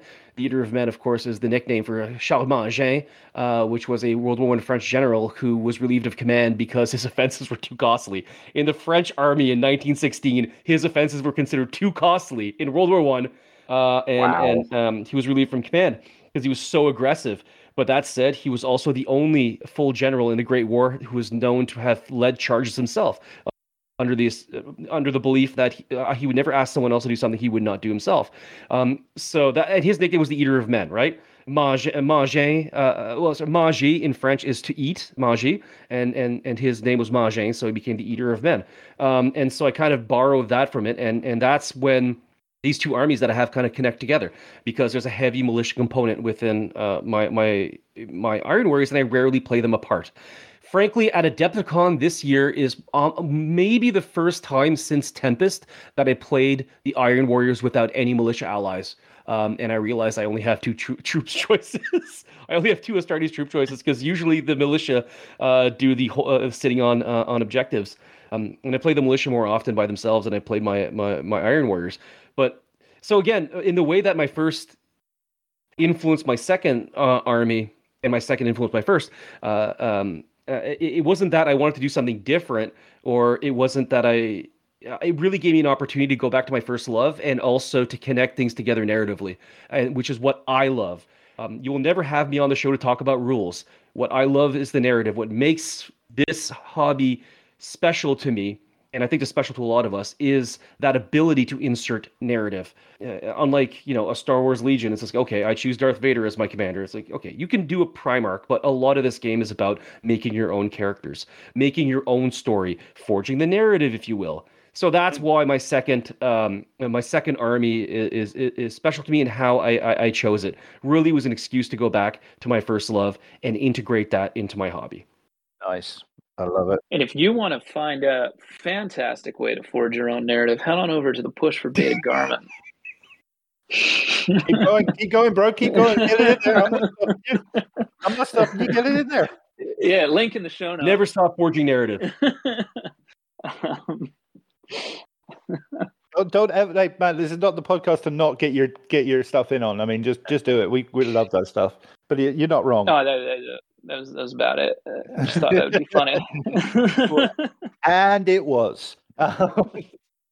That's very cool, JP. I mean, that's one of the things I love in general, is that whole, for yourself and others. I mean, Alex, you've talked about it before as well, about taking history, actual history, and having it not just be reflected, but inform on the creation and choices and style of an army. Is something that I'm not very good at myself, because I'm not as well versed in history in that respects.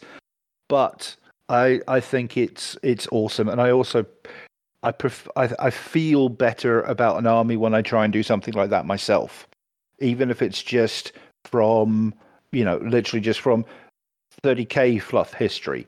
If I'm taking something from there, I feel better about it than just here's my Primarch, here's my elites, here's my troop choices and all that sort of stuff. So yeah, I love that. And again, I will say it does come across in your campaign events when you talk about that stuff as well. So it's very, very cool. I guess it's my turn, really, isn't it? Because this is kind of what prompted the whole idea of talking about this. Is I'm currently. Wait. If you don't do the Beta Garmin one, I can tell you, like in 2013, when I started like a slow build thingy with Horus Heresy to actually, because I had no one to play in Sweden, I just moved there. We did we started out with Centurions and small. Well, there was no Centurions roles, but we started out with like Centurions, and then we did like a background story, and the background story formed by each battle you wrote. So we did like little battle reports. We should get back to doing that stuff, I think. Yeah, we should fucking talk about. We should have an episode where we talk about different ideas about building your army based on narrative. Start a narrative campaign. Start the easiest. The easiest thing you can possibly do is start a narrative campaign without structure. In that you play a game, and depending on what happens to that game, informs the next one. It's like, what would be cool is, okay, so I just had this crushing victory and took this bridge. Would be really cool if there was a counterattack, or after this bridge, I'm trying to make a breakthrough into the cities. Having that kind of narrative without a strict structure is the easiest way to actually create characters and often, or create narrative, and often it'll happen without you even noticing it. Like that one sergeant that just keeps on winning winning challenges or something like that. Well, suddenly he's being promoted, and he becomes this character, and you have that backstory that's attached to it. It's the easiest way to do this. 100%. So we're gonna be doing an event, an episode in the not so distant future where the four of us get together again and go through this, because that is its own topic. But pretty much what JP said. But let's expand on that in the future, because I want to be part of that as a longer discussion. But yeah, I guess we were talking about ideas for an episode, and Henry and everybody sort of knows that I'm working on Space Wolves at the moment. Although technically Space Wolves aren't my second army. My first army love, as I said, it's always been the Iron Warriors. I don't have them anymore. They got sold on a long time back, but I'd always had a plan to have some sort of militia related to them. And I'd been reading some of the different books and got a copy of the Rogue Trader roleplay game. And Hell yeah. yeah, I know, right? But it just came to my mind that, you know, there were rogue traders out and about during the heresy, or after, when it came back to expanding the Imperium and everything, they were used. So it's like, I love that story. Let's do something based around that. So technically, my second army was actually like I said, the 3,000 points of rogue trader militia that I have sitting over in a box, waiting for PDF rules to come out. But I'd always said if I was ever going to actually physically do a playable army, I would do Space Wolves. I've always loved Space Wolves. They were the models that I never collected an army of them in 40k, but they were the army that I bought the most models for, because they always had the coolest looking characters. Like Ragnar was always one of my favorites. Najal Stormcaller, amazing. Ulrich the Wolves, Ulrich the Slayer, brilliant model. I always loved their sort of aesthetic. And yeah, about 3 weeks ago, through a conversation on our Discord channel, which you can join by going to our podcast Facebook group and joining via the link there. If you're going to advertise, Alex, so am I. Yeah. But we were in a chat, and we've got this podcast challenge about painting up a Praetor for Scandus, and I'd chosen Space Wolves, and I'd sort of taken the lead on the console episodes and the Space Wolves and stuff. And we were just sort of talking, and it's like, you need an army to play. I'm like, yeah, sure, whatever. I've got about X many troops. And after a very quick conversation, I suddenly had an army that was being sent my way in various forms of, new models, old models, models that are created by printers, stuff like that. And then I suddenly said, you know what? I'm going to try and paint that all in time. I've always said Space Wolves were going to be my next Marine army, but it was totally influenced by the fact that, one, I love them, but two, they are very much more than they seem, and they are very much the opposite to the Iron Warriors in my eyes. As in, they're very much rush forward, get into somebody's face, get into combat, do lots of nasty stuff and move on.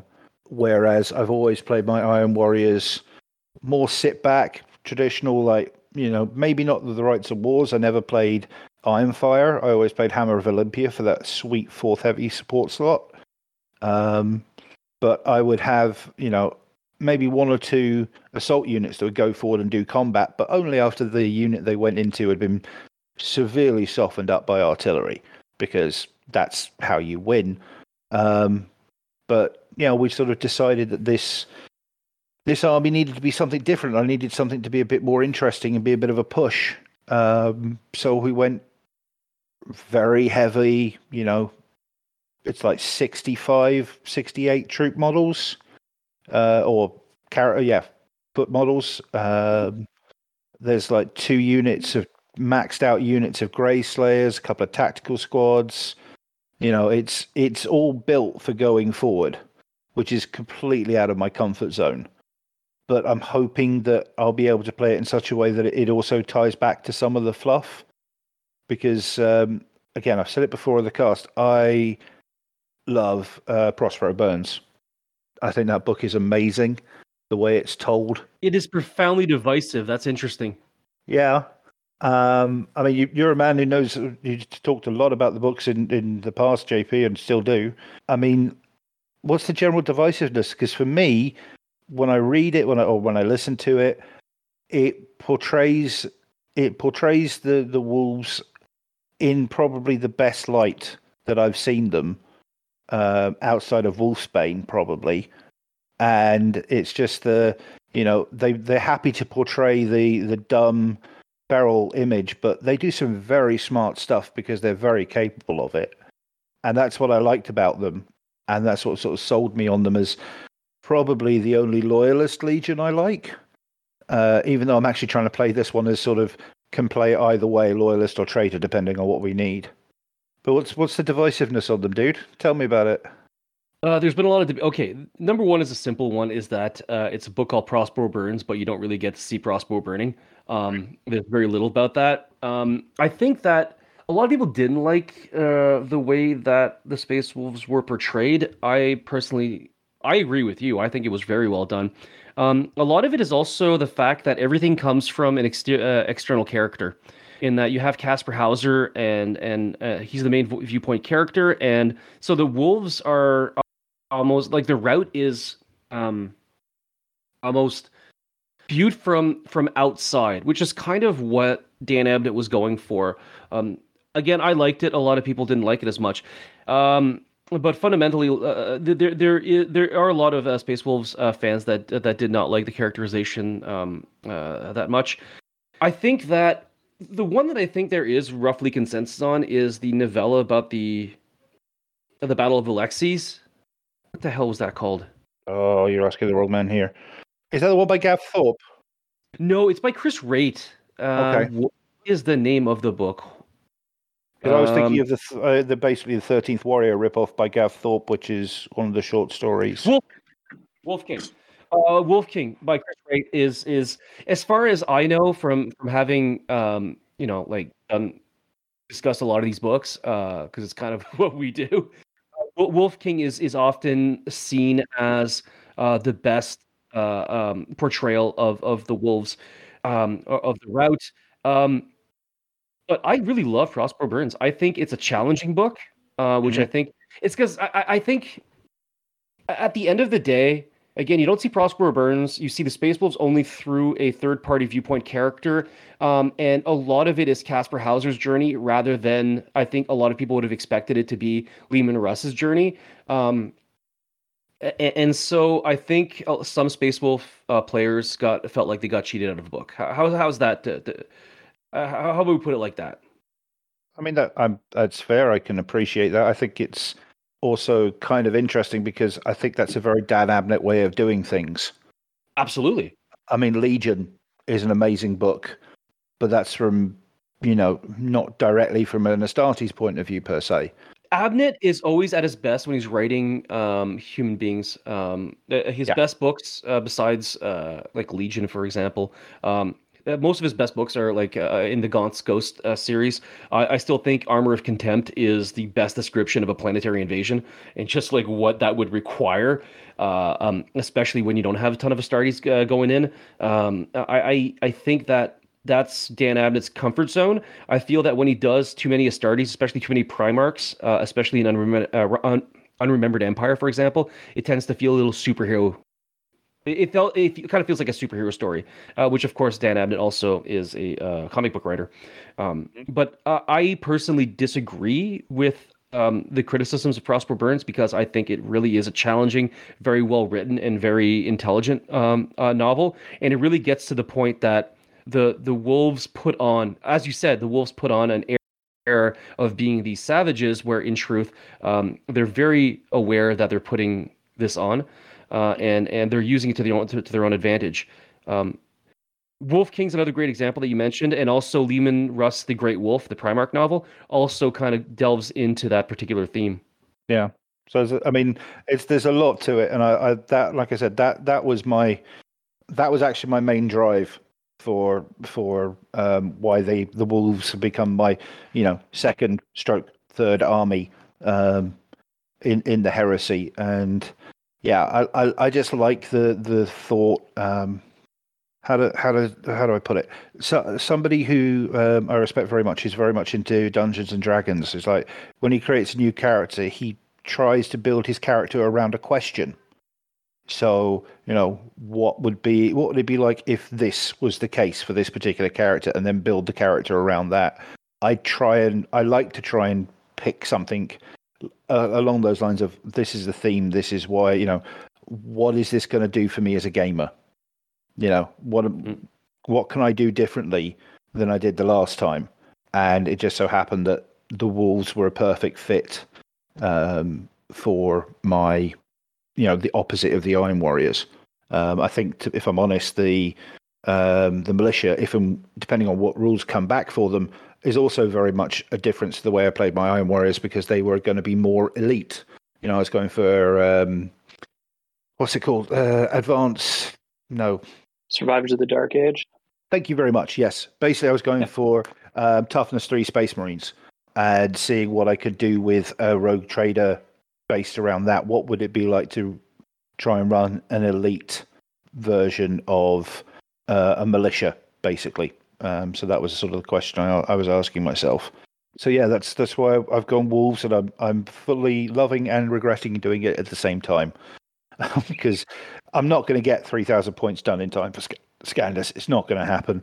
I need 6 hands and 6 arms, and probably other people to help me do it all in time. But I'm going to try and crank out as much as I can to a decent enough standard. I'll bring them with me and show people anyway, so that'll be cool.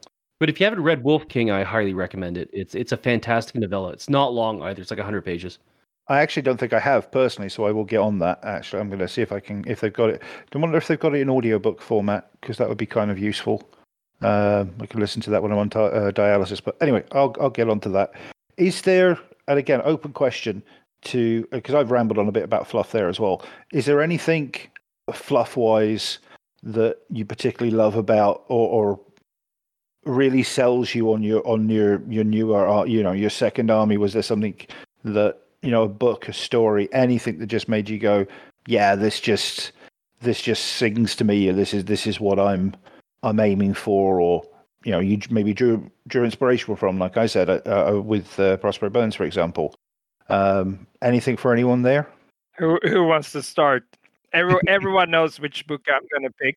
Yeah, well, yeah.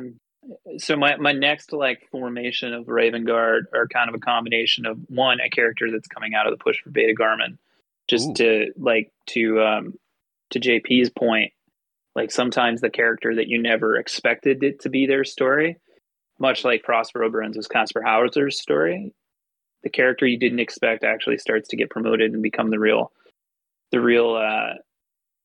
protagonist of your story. And now, I don't even want to finish my Blood Angels just now, because I want to do these guys so quickly, but I'm gonna hold true. But it was a Vigilator that I only gave a name, actually, so that I could create the write up in the story for Gareth Arendai. He was a character that I've been using as a Praetor for a long time. Yeah, he's a character from the lore, and I called him Corin Nell. And Gareth Arendai didn't do shit except run away like bitch, which is pretty much all he does in the lore. And Corin actually sniped a chaplain out of a group of Galforback on their charge up to him, and then he fought with the Charnable Saber in a duel against Erebus and killed Erebus. And so now he's going to be my new main guy. And so I want to do a lot of infiltrating despoilers using Primaris Reaver arms with those big serrated combat knives as the chain swords, and then back that up with instead of a command squad, I'm going to create a really specialist squad of Mordathan, because you can really mix up the weapons in there, give them different Charnable Sabers, Tabars, whatever. Put a medic, and I want to put some kind of a tech marine with that unit too. Just so he gets off Istvan, and now he's really just this is the group that he got off Istvan with, and this is their fucking adventures across the galaxy now.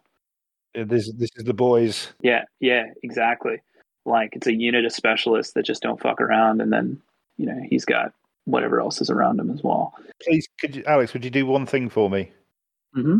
Could you possibly name one of the characters in the army, either Murdoch, Mr. T, or Face? Because this sounds like the A-Team if ever I've heard it. Yeah, I probably can. I think Murdoch works as a name, though.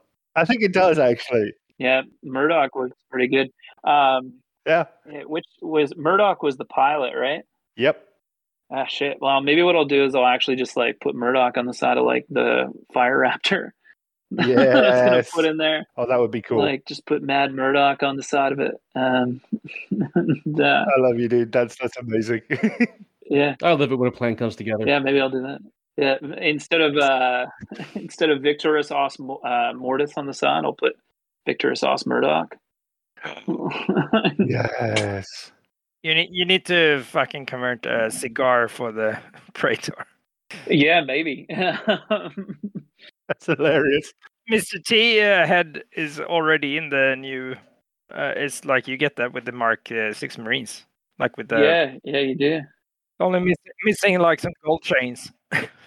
Well, what I might do actually is I'll put them in there because so you can take a Meltagun on one of your Mordathan, and normally you'd be like, why the fuck would I spend 20 points on that or whatever it costs?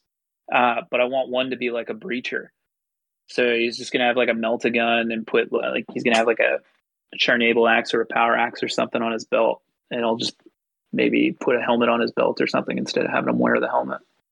Maybe I'll do that. That'll be cool. I like it. There's a short story in the Raven Guard Compendium Corax, not the Primarch novel, where like they're down to like a handful of Mordathan left when they get to Yerrand. And so now these guys are running like solo operations, kind of Solid Snake style. And so it's where like a lot of these operators are kind of inspiring me. And I'll probably really play up the sergeants. So that way, if we ever get like a kill team version, I can actually just run like a kill team of like Mordathans. Oh, that would be tasty. And just run them on like Yerrand. Yeah. Oh, that sounds really fun. Yeah. I like that. JP, anything from you, bud? As future narrative elements. Yeah, future narrative. Anything that anything specifically influenced narrative-wise, or your second army, or it's what have you got in mind for the future? I spoke a little bit about the idea of having an army that. What I like about the militia list, let's put it this way. What I like about the militia list is it really does feel like that original concept of the Imperial Guard. That this is meat for the grinder. This is not a heroic age. This is an age of horrors, and so that there's a lot of that I really like, and I like how that interacts with the Iron Warriors and the way that they use. Because remember, they were called the Corpse Grinders for the way that they use their militia allies. So that was a huge influence. There's also as for like an aesthetic element, I've definitely been influenced by this entirely fictional and hilariously non-historical movie called Enemy at the Gates, which I still love. It's so good. It's so good.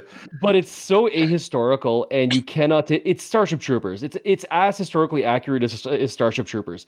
Most of what happens in the film is completely made up and completely fictional. The Red Army never sent anybody into action without rifles because it's a waste of a body. Like, why would you? How useful are they going to be? It really is a complete work of fiction and a hilariously. At the end of the day, it's a bad movie, unlike Starship Troopers, which is a fucking masterpiece. Yeah, and Vasily Zaitsev never banged a chick that hot. But the thing is, having Zaitsev as kind of like a apolitical person, he was a diehard communist. Yeah, and they treat him like this dumb peasant from the Urals who is completely apolitical because that's the only way they could get that movie made, right? The Soviet Union, the Red Army has to look evil, otherwise that movie doesn't get made in the last towards the end of the 90s. And it's also pretty much Wehrmacht propaganda, because the whole idea of the human wave attacks and after the war, to put it as simply as possible, I won't go into a big rant about this, but after the war, when the Iron Curtain essentially went up, in the West, we had the West had no idea what had happened in the East. the Soviet Union wasn't talking. The East and the West, not exactly on speaking terms. And so they asked the only people that were available, and they asked the Wehrmacht. They asked old German generals what happened, like Guderian, who survived the war, right? They asked what happened in the East. And they told their side of the story, which was incredibly biased. And essentially, they told this tale about the Red Army. They just got swallowed up by this Asiatic horde, right? The Germans, there's just so many. There's so many Soviets that there's nothing you could do. They were sending human waves attacks, and however good the German Wehrmacht was, however we were the greatest army on earth, and we got swamped by Asiatic hordes. That's not what happened. When the wall fell in 1991, 89 it fell, but like in 1991 when the Soviet Union collapsed, a bunch of historians got to work in the Soviet archives, realized, oh, that's not what happened at all. They were fucking lying to us because they were telling a story that flattered their own egos, right? Most people, when they write about themselves, when they write their autobiographies, they don't. They tend to flatter their own egos. With the exception of Thomas Aquinas, who wrote his autobiography called Confessions, where he just wrote about all the horrible shit he's ever done. But outside of that, most people writing their biographies, when you ask them what happened, you're going to get a very biased opinion. So we got the Wehrmacht side of the story, and that's what Enemy of the Gates is. It's essentially the Wehrmacht's side of what happened in on the Eastern Front. That said, I still like that movie. It's a piece of trash, but I like trashy movies. So I love that movie. I love that movie too. But here's the thing: it's not a good World War II movie, right? It's not an accurate World War II movie. But fuck, is it ever not an accurate 40K movie? Yeah, I can see that's that. fair. Yeah. I only like it for the first 15 minutes. Then it becomes some sort of weird love movie that I have no idea about what the fuck is going on. Well, a lot of sniper action's pretty good, and it's so hammy. It's such a hammy movie. Yeah, it is. Idris is so good in that movie. Yep. Yeah, the love triangle's super weird. Oh man, and that whole speech at the end, like Danilov's whole speech about there is no new man, because like what an incel because of one girl rejected him. He gives up his entire ideological like framework. Yeah. He's such an incel.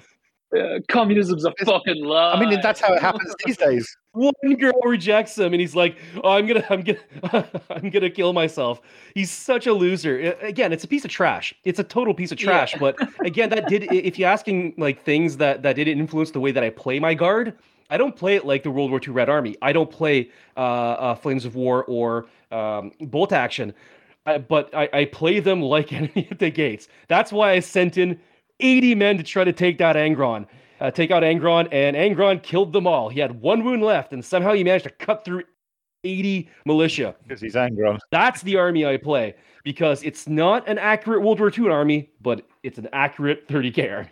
Yeah. Beautiful, man. Absolutely beautiful. Was that too much of a rant on Enemy at the Gates? I apologize. It gets my anger up. Nah, man. It's all good. I mean, if I could go on a semi-rant about like the Mutant Chronicles movie, how that's just about 30K, 40K. What a missed opportunity for a great like set of lore. I mean, seriously, come on, it's just amazing. And Ron Perlman's fucking amazing as always, and so is Thomas Jane. I love those dudes in the movie. And he was also great in Enemy of the Gates. Yeah. Is that the movie where they fucking like walk into hell on like a mission? Yeah, they go down. Or is that a different film? Well, Walking to Hell. Yeah, there's like a group of them. They're armed with their military weapons and swords, and they're fighting basically a techno zombie machine at the core of the planet. Yeah, that's the one. It's brilliant, and it's super dystopian because even the ending is dark, and you just go, oh, okay then. Which I won't spoil, just in case anyone who's listening it just wants to go and watch it. Because seriously, watch it. It's brilliant. It reminds me as much of 40K as it does 30K. But what I would say is, I've got to be honest, when it comes to some influences I want to put into my army, and kind of ties into a question I had about painting in general, for painting and hobbying stuff for everyone as well, is the 13th Warrior. I adore that movie. I mean, I actually haven't seen it. Bro, come on, fix that. It's on Disney. At least over here, it's on Disney Plus. If you can do it, VPN. Yeah, it's so good. And what I'm actually trying to take it's that, and when it comes to the 30k fluff, there's the whole thing about the wolves basically getting spun around by the Alpha Legion and White Scars. It's a very small piece of lore, but because I want to be able to play this particular army as something that can play both sides, so effectively loyalist and traitor, my whole sort of background for them is that these guys got cut off during that conflict and haven't been able to reconnect and make any sort of contact to work out, or reliable contact. They have, but I get the feeling that they've got some sort of, Alpha Legion infiltrator or something in there that keeps messing with them, because I want them to be able to play both sides. So that's the sort of 30k lore-ish kind of pull from fluff, but I want it very much like the combination of the gathered together band of warriors, but also the slightly more feral feeling of the quote unquote bad guys of 13th Warrior, with a lot of I really want to try not to go super stylized like Vikings per se, but I want if they've got, if you haven't got a helmet on, you've got face paint on. It needs to feel relatively feral as an army. So I've gone for lots of warm colors. There's fur on every character, and on a lot of the dude's shoulders and stuff like that. So, I just, like I said, I adore 13th Warrior. I could watch that movie on repeat. And it's, again, there's other aspects in there that I really like of, the smart plays made by the people in charge to deal with other issues. And I'm trying not to spoil it because I really want you to see it, Alex. I really do. You'll genuinely love the movie. But there are just some brilliant points in there where you just go, oh shit, they are way smarter than they put over. And I think that's just really, really quality. I absolutely love that sort of stuff. So yeah. And I want to do snow bases. If I'm honest, I just want to make snow bases, because all I've done for every army so far has basically been like Mars red dust, because it sets off Iron Warriors beautifully. The metal and the red, gorgeous. But I wanted to do something completely different, so I want to play with some ice effects and do some painting effects on the bases and play with snow. What do you intend on using for your snow effects? Well, I've got on recommendation, I've got a 40 milliliter pot of an AK Interactive snow mix, which I've been told is really good. So I'm going to use that. But it's two things I want to do. I saw we all know there's loads of how to use baking soda and stuff out there for that sort of, do that sort of thing. But I've been told to mix, if I'm going to do that, to use either floor polish or potentially a high quality PVA glue, and mix in some white acrylic paint to stop the baking. Use white ink. Okay, just something to stop the baking soda discoloring, basically. Yeah, because the yellows. Yeah, exactly. So add some sort of coloring in there. So that's one. But I saw another AK product, AK Interactive, like wet mud, basically. But I can't do both. I couldn't afford to get both. But what I have got is liquid effect water, Vallejo liquid effect resin, water. So I'm going to mix that with some pigment and sort of brush that onto parts of all the bases where there's sort of a mud color underneath. So it's going to be like grey and mud basically across the bases, and then I'm going to basically put the snow on there and then use it to make it look like melted dirty snow. Oh yeah, that kind of looks like like what I did. Yeah, I think so actually, because it's like the stuff that you did for your militia, if I'm right, isn't it? Or is it the Iron Warriors? Yeah, my Iron Warriors, they're both based the same. One thing I found, so I tried tons of it. I used to use the crushed glass for. Yeah, I was looking at that, but it's just so toxic. Yeah. So I got some of those AK products as well. My favorite is to mix equal parts of the AK Terrain Snow and the AK Snow Sprinkles, which is sort of a more crystally kind of version of it, which has a little bit Yeah. more texture. You mix them together and it actually looks just as good as the crushed glass. It's non-toxic, and if you really want to if you really want to go nuts, sprinkle a little bit of the snow micro balloons. Wear a mask for that one because it's kind of. Yeah. But I found that works incredibly well. It looks because the problem with just using the paste, so either the baking soda paste or the terrain snow paste, is it doesn't have a lot of volume to it. Maybe it's because I'm from Canada. Well, you guys are from Sweden. You know what I'm talking about. It needs to have a little bit of of crystal look, right? Yeah. Needs to have a little bit more visual interest and more texture than just like a pasty color. It's not supposed to look like toothpaste. So I found that a mix of those two AK products gives an incredibly good and very, very easy snow. Nice. Well, that actually helps me get along because we're moving on to sort of the last sort of question I've got more than anything else here. And Freddie, I'm going to go to you on this one. Yep. Modeling techniques. Yep. Is there anything that you took over from, your World Eaters, the Emperor's Children? Because I'm guessing you're not going to cover them in a lot of blood. But is there anything you brought over or tried new for a first time? Well, I actually when I painted my World Eaters, I did that purely by brush, Mhm. and for the Emperor's Children, I did by airbrush. So I did the whole pre-shade, pre-highlight stuff, which was completely new for me. So that was pretty good. Yeah, that's a big jump. Yeah, so it was a big jump, and hence why that army is so much bigger. And I'm not gonna if I have to paint I have heaps of World Leaders I want to paint now, but I have to paint that in the brush style that I'd used before, because otherwise I'll just have to repaint the entire army. But that would be retarded. But it's kind of funny though, because I can see a red thread how I started out with my brushes using like a little bit of weathering, a little bit of blood and gore, and then I went into airbrush, and then I kind of went into oils and weatherings even more when I did my Imperial Guard army or my militia army for Team Flak Jacket. Keep Black Jacket forever. I want to join Team Flak Jacket. Me too. Me too, bro. I want it on Team Flag Jacket. All you need to do is instill discipline and go to ground and let me do all the fucking strategic work and hard work. I held all the objectives. Exactly. Go to ground. Still discipline.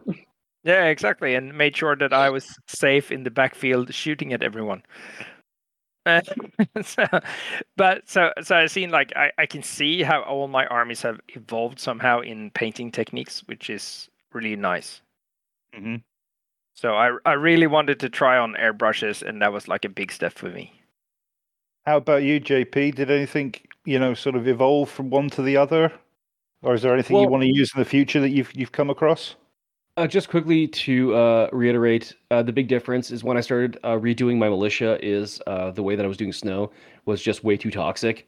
Like it's fine for like 10 Marines, but doing 120 militia with the crushed glass is like, I'm not doing this. I'm gonna die. There's no so I changed to a less toxic method, which looks just as good. Mm-hmm. Outside of that, camo. Definitely learning to do camo without a stencil. When I found a camouflage scheme I was happy with, so like a gray and white and heavily weathered afterwards. It's trying to get good at doing it without constantly having to go back and fixing it. And I don't think I've mastered it yet, but I've definitely gotten a lot better. Because when I started using the airbrush, it was really for base coats. And I still don't consider myself all that great at the airbrush, but I've gotten good enough at camo schemes, at freehanding camo. What about you, Alex? Have your black shields leveled up because of the Raven Guard, or is it you think vice versa, or you'll do something different next time? Well, I really went for. I took a couple of techniques that I've largely adopted across my recent armies, like including my Blood Angels, but I went for a lot more texture, a lot more weathering. Mm-hmm. On the Ashen Claws, my Ravens look like such a motley crew because you can really kind of see the painting style evolve throughout. Mm-hmm. and actually maybe at some point I should take a picture of like, an original Marine plus, what I've got Yes, please. now plus, and then where it got to, and then Katie's next, who's arguably like one of, if not my best painted miniature. I might dispose that with the Blood Angels, but with the Ashen Claws, I started playing with contrast, and with Katie's next, I started playing with contrast and volume quite a bit. And that's what I'm really trying to push with my Blood Angels, is like a lot of contrast and a lot of volume. And then tying in that weathering. Like they're quite beat up, and I'm trying to go somewhat Blanchian without, having them just end up looking dirty. Gotcha. So grit rather than dirt, wear and tear rather than just lots of gunk on them. Yeah, exactly. So it's it's a little more strategic in what I'm doing with it. But I use just kind of like a rough beat up brush for my edge highlighting, and then I do kind of like a second pass with a second color, and then I actually use a little bit of graphite from pencil for the highest edges. I haven't tried that. I really should give that a go. Yeah, just crush it up and like with your thumb or whatever, and then just run your thumb kind of over the highest edges, and it really gives it kind of a thing. If I did that, I'd probably give myself bloody lead poisoning. So I'll have to do it. Oh yeah, just use the edge of the pencil. I know my luck. I know how I roll. So. Yeah, well, I think you could probably put a glove on, and it would probably still work. I don't know, but or maybe I'll die early. Yeah, whatever. Life is well lived when you have an awesome looking army. So, True. You can get buried with it. It's perfect. Yeah. It's true. Although it'd be like the boilers at the Ottoman army when it comes to your lot, Freddie. thousands of models buried with this one man, buried in a hall fit for a king, just to house his Third Legion, let alone anything else. Yep. Nice. Well, I tell you what, guys, I think it's about time we wrap this up, because we've talked a lot and we've got a lot out, and I think I really appreciate having both of you on to do that. I mean, it's so much fun to talk about just fluff, just why we do things and tie things together. But I think in this little group for sure, and I think as a whole, that sort of stuff really does reflect from like one army to another, from old army to new army. And I love the fact to hear that even just simple things like you're talking about redoing the snow, JP, or different switching from say brush to airbrush. These little things that just jump us as painters and as hobbyists is really cool as well. So I hope everybody who's listening, if you're looking for a new way of doing an army, can find something out of this. Otherwise, I just hope you've enjoyed listening to the four of us rant and rave about stuff we find fun, because this is peak heresy podcasting if ever I listen to it. So I tell you what we'll do. We're going to jump over and do our wrap up. We're going to say goodnight very quickly. And yeah, so don't forget, we've got our Duchesne raffle tickets up for sale. There will be a link in this episode. There'll be a link in the show notes. So there are plenty of links on our Facebook page. I'd like to say thank you to Alex from Death Betrayal Podcast for coming on. It's been a pleasure, brother. And I look forward to reading and seeing more for the Push for Beta Garmin stuff you've got going on there. And I'll remember to put your link tree in again for you, because we want to get that boosted as much as we possibly can. Yeah, I appreciate that. No, anytime, dude. And JP, thank you ever so much for coming on, dude. You and I, stay tuned for After Dark, and After Elevation as we talk. We'll probably end up talking A&W very easily for a very long time. But we can also talk history and Iron Warriors and stuff as well. So, and don't forget, if you haven't already, Age of Darkness podcast, you should be listening to it just after ours. Definitely should be. But definitely check out Varangian Heresy, and when you have time, check out the Age of Darkness podcast. We sometimes do good stuff when episodes come out.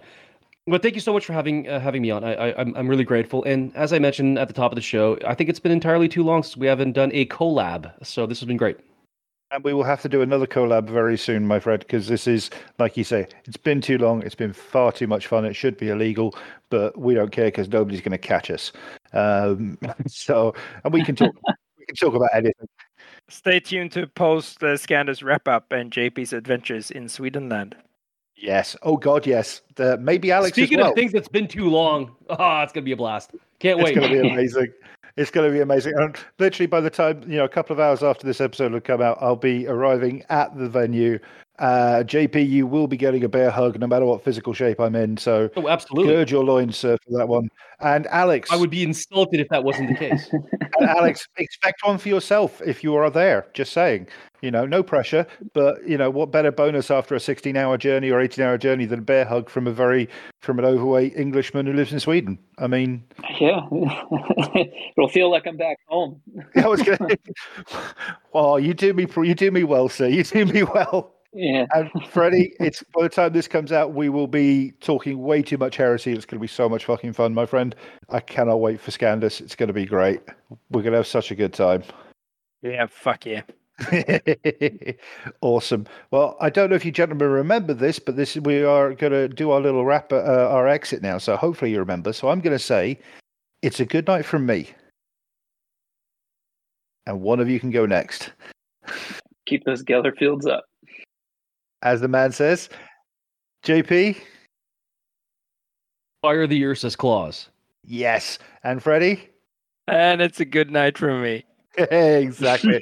I love you guys. Remember, everybody, treat life like 30k. Be Angron in the streets, be Fulgrim in the sheets, and try not to lose your head. This is the Varangian Heresy Podcast, signing off.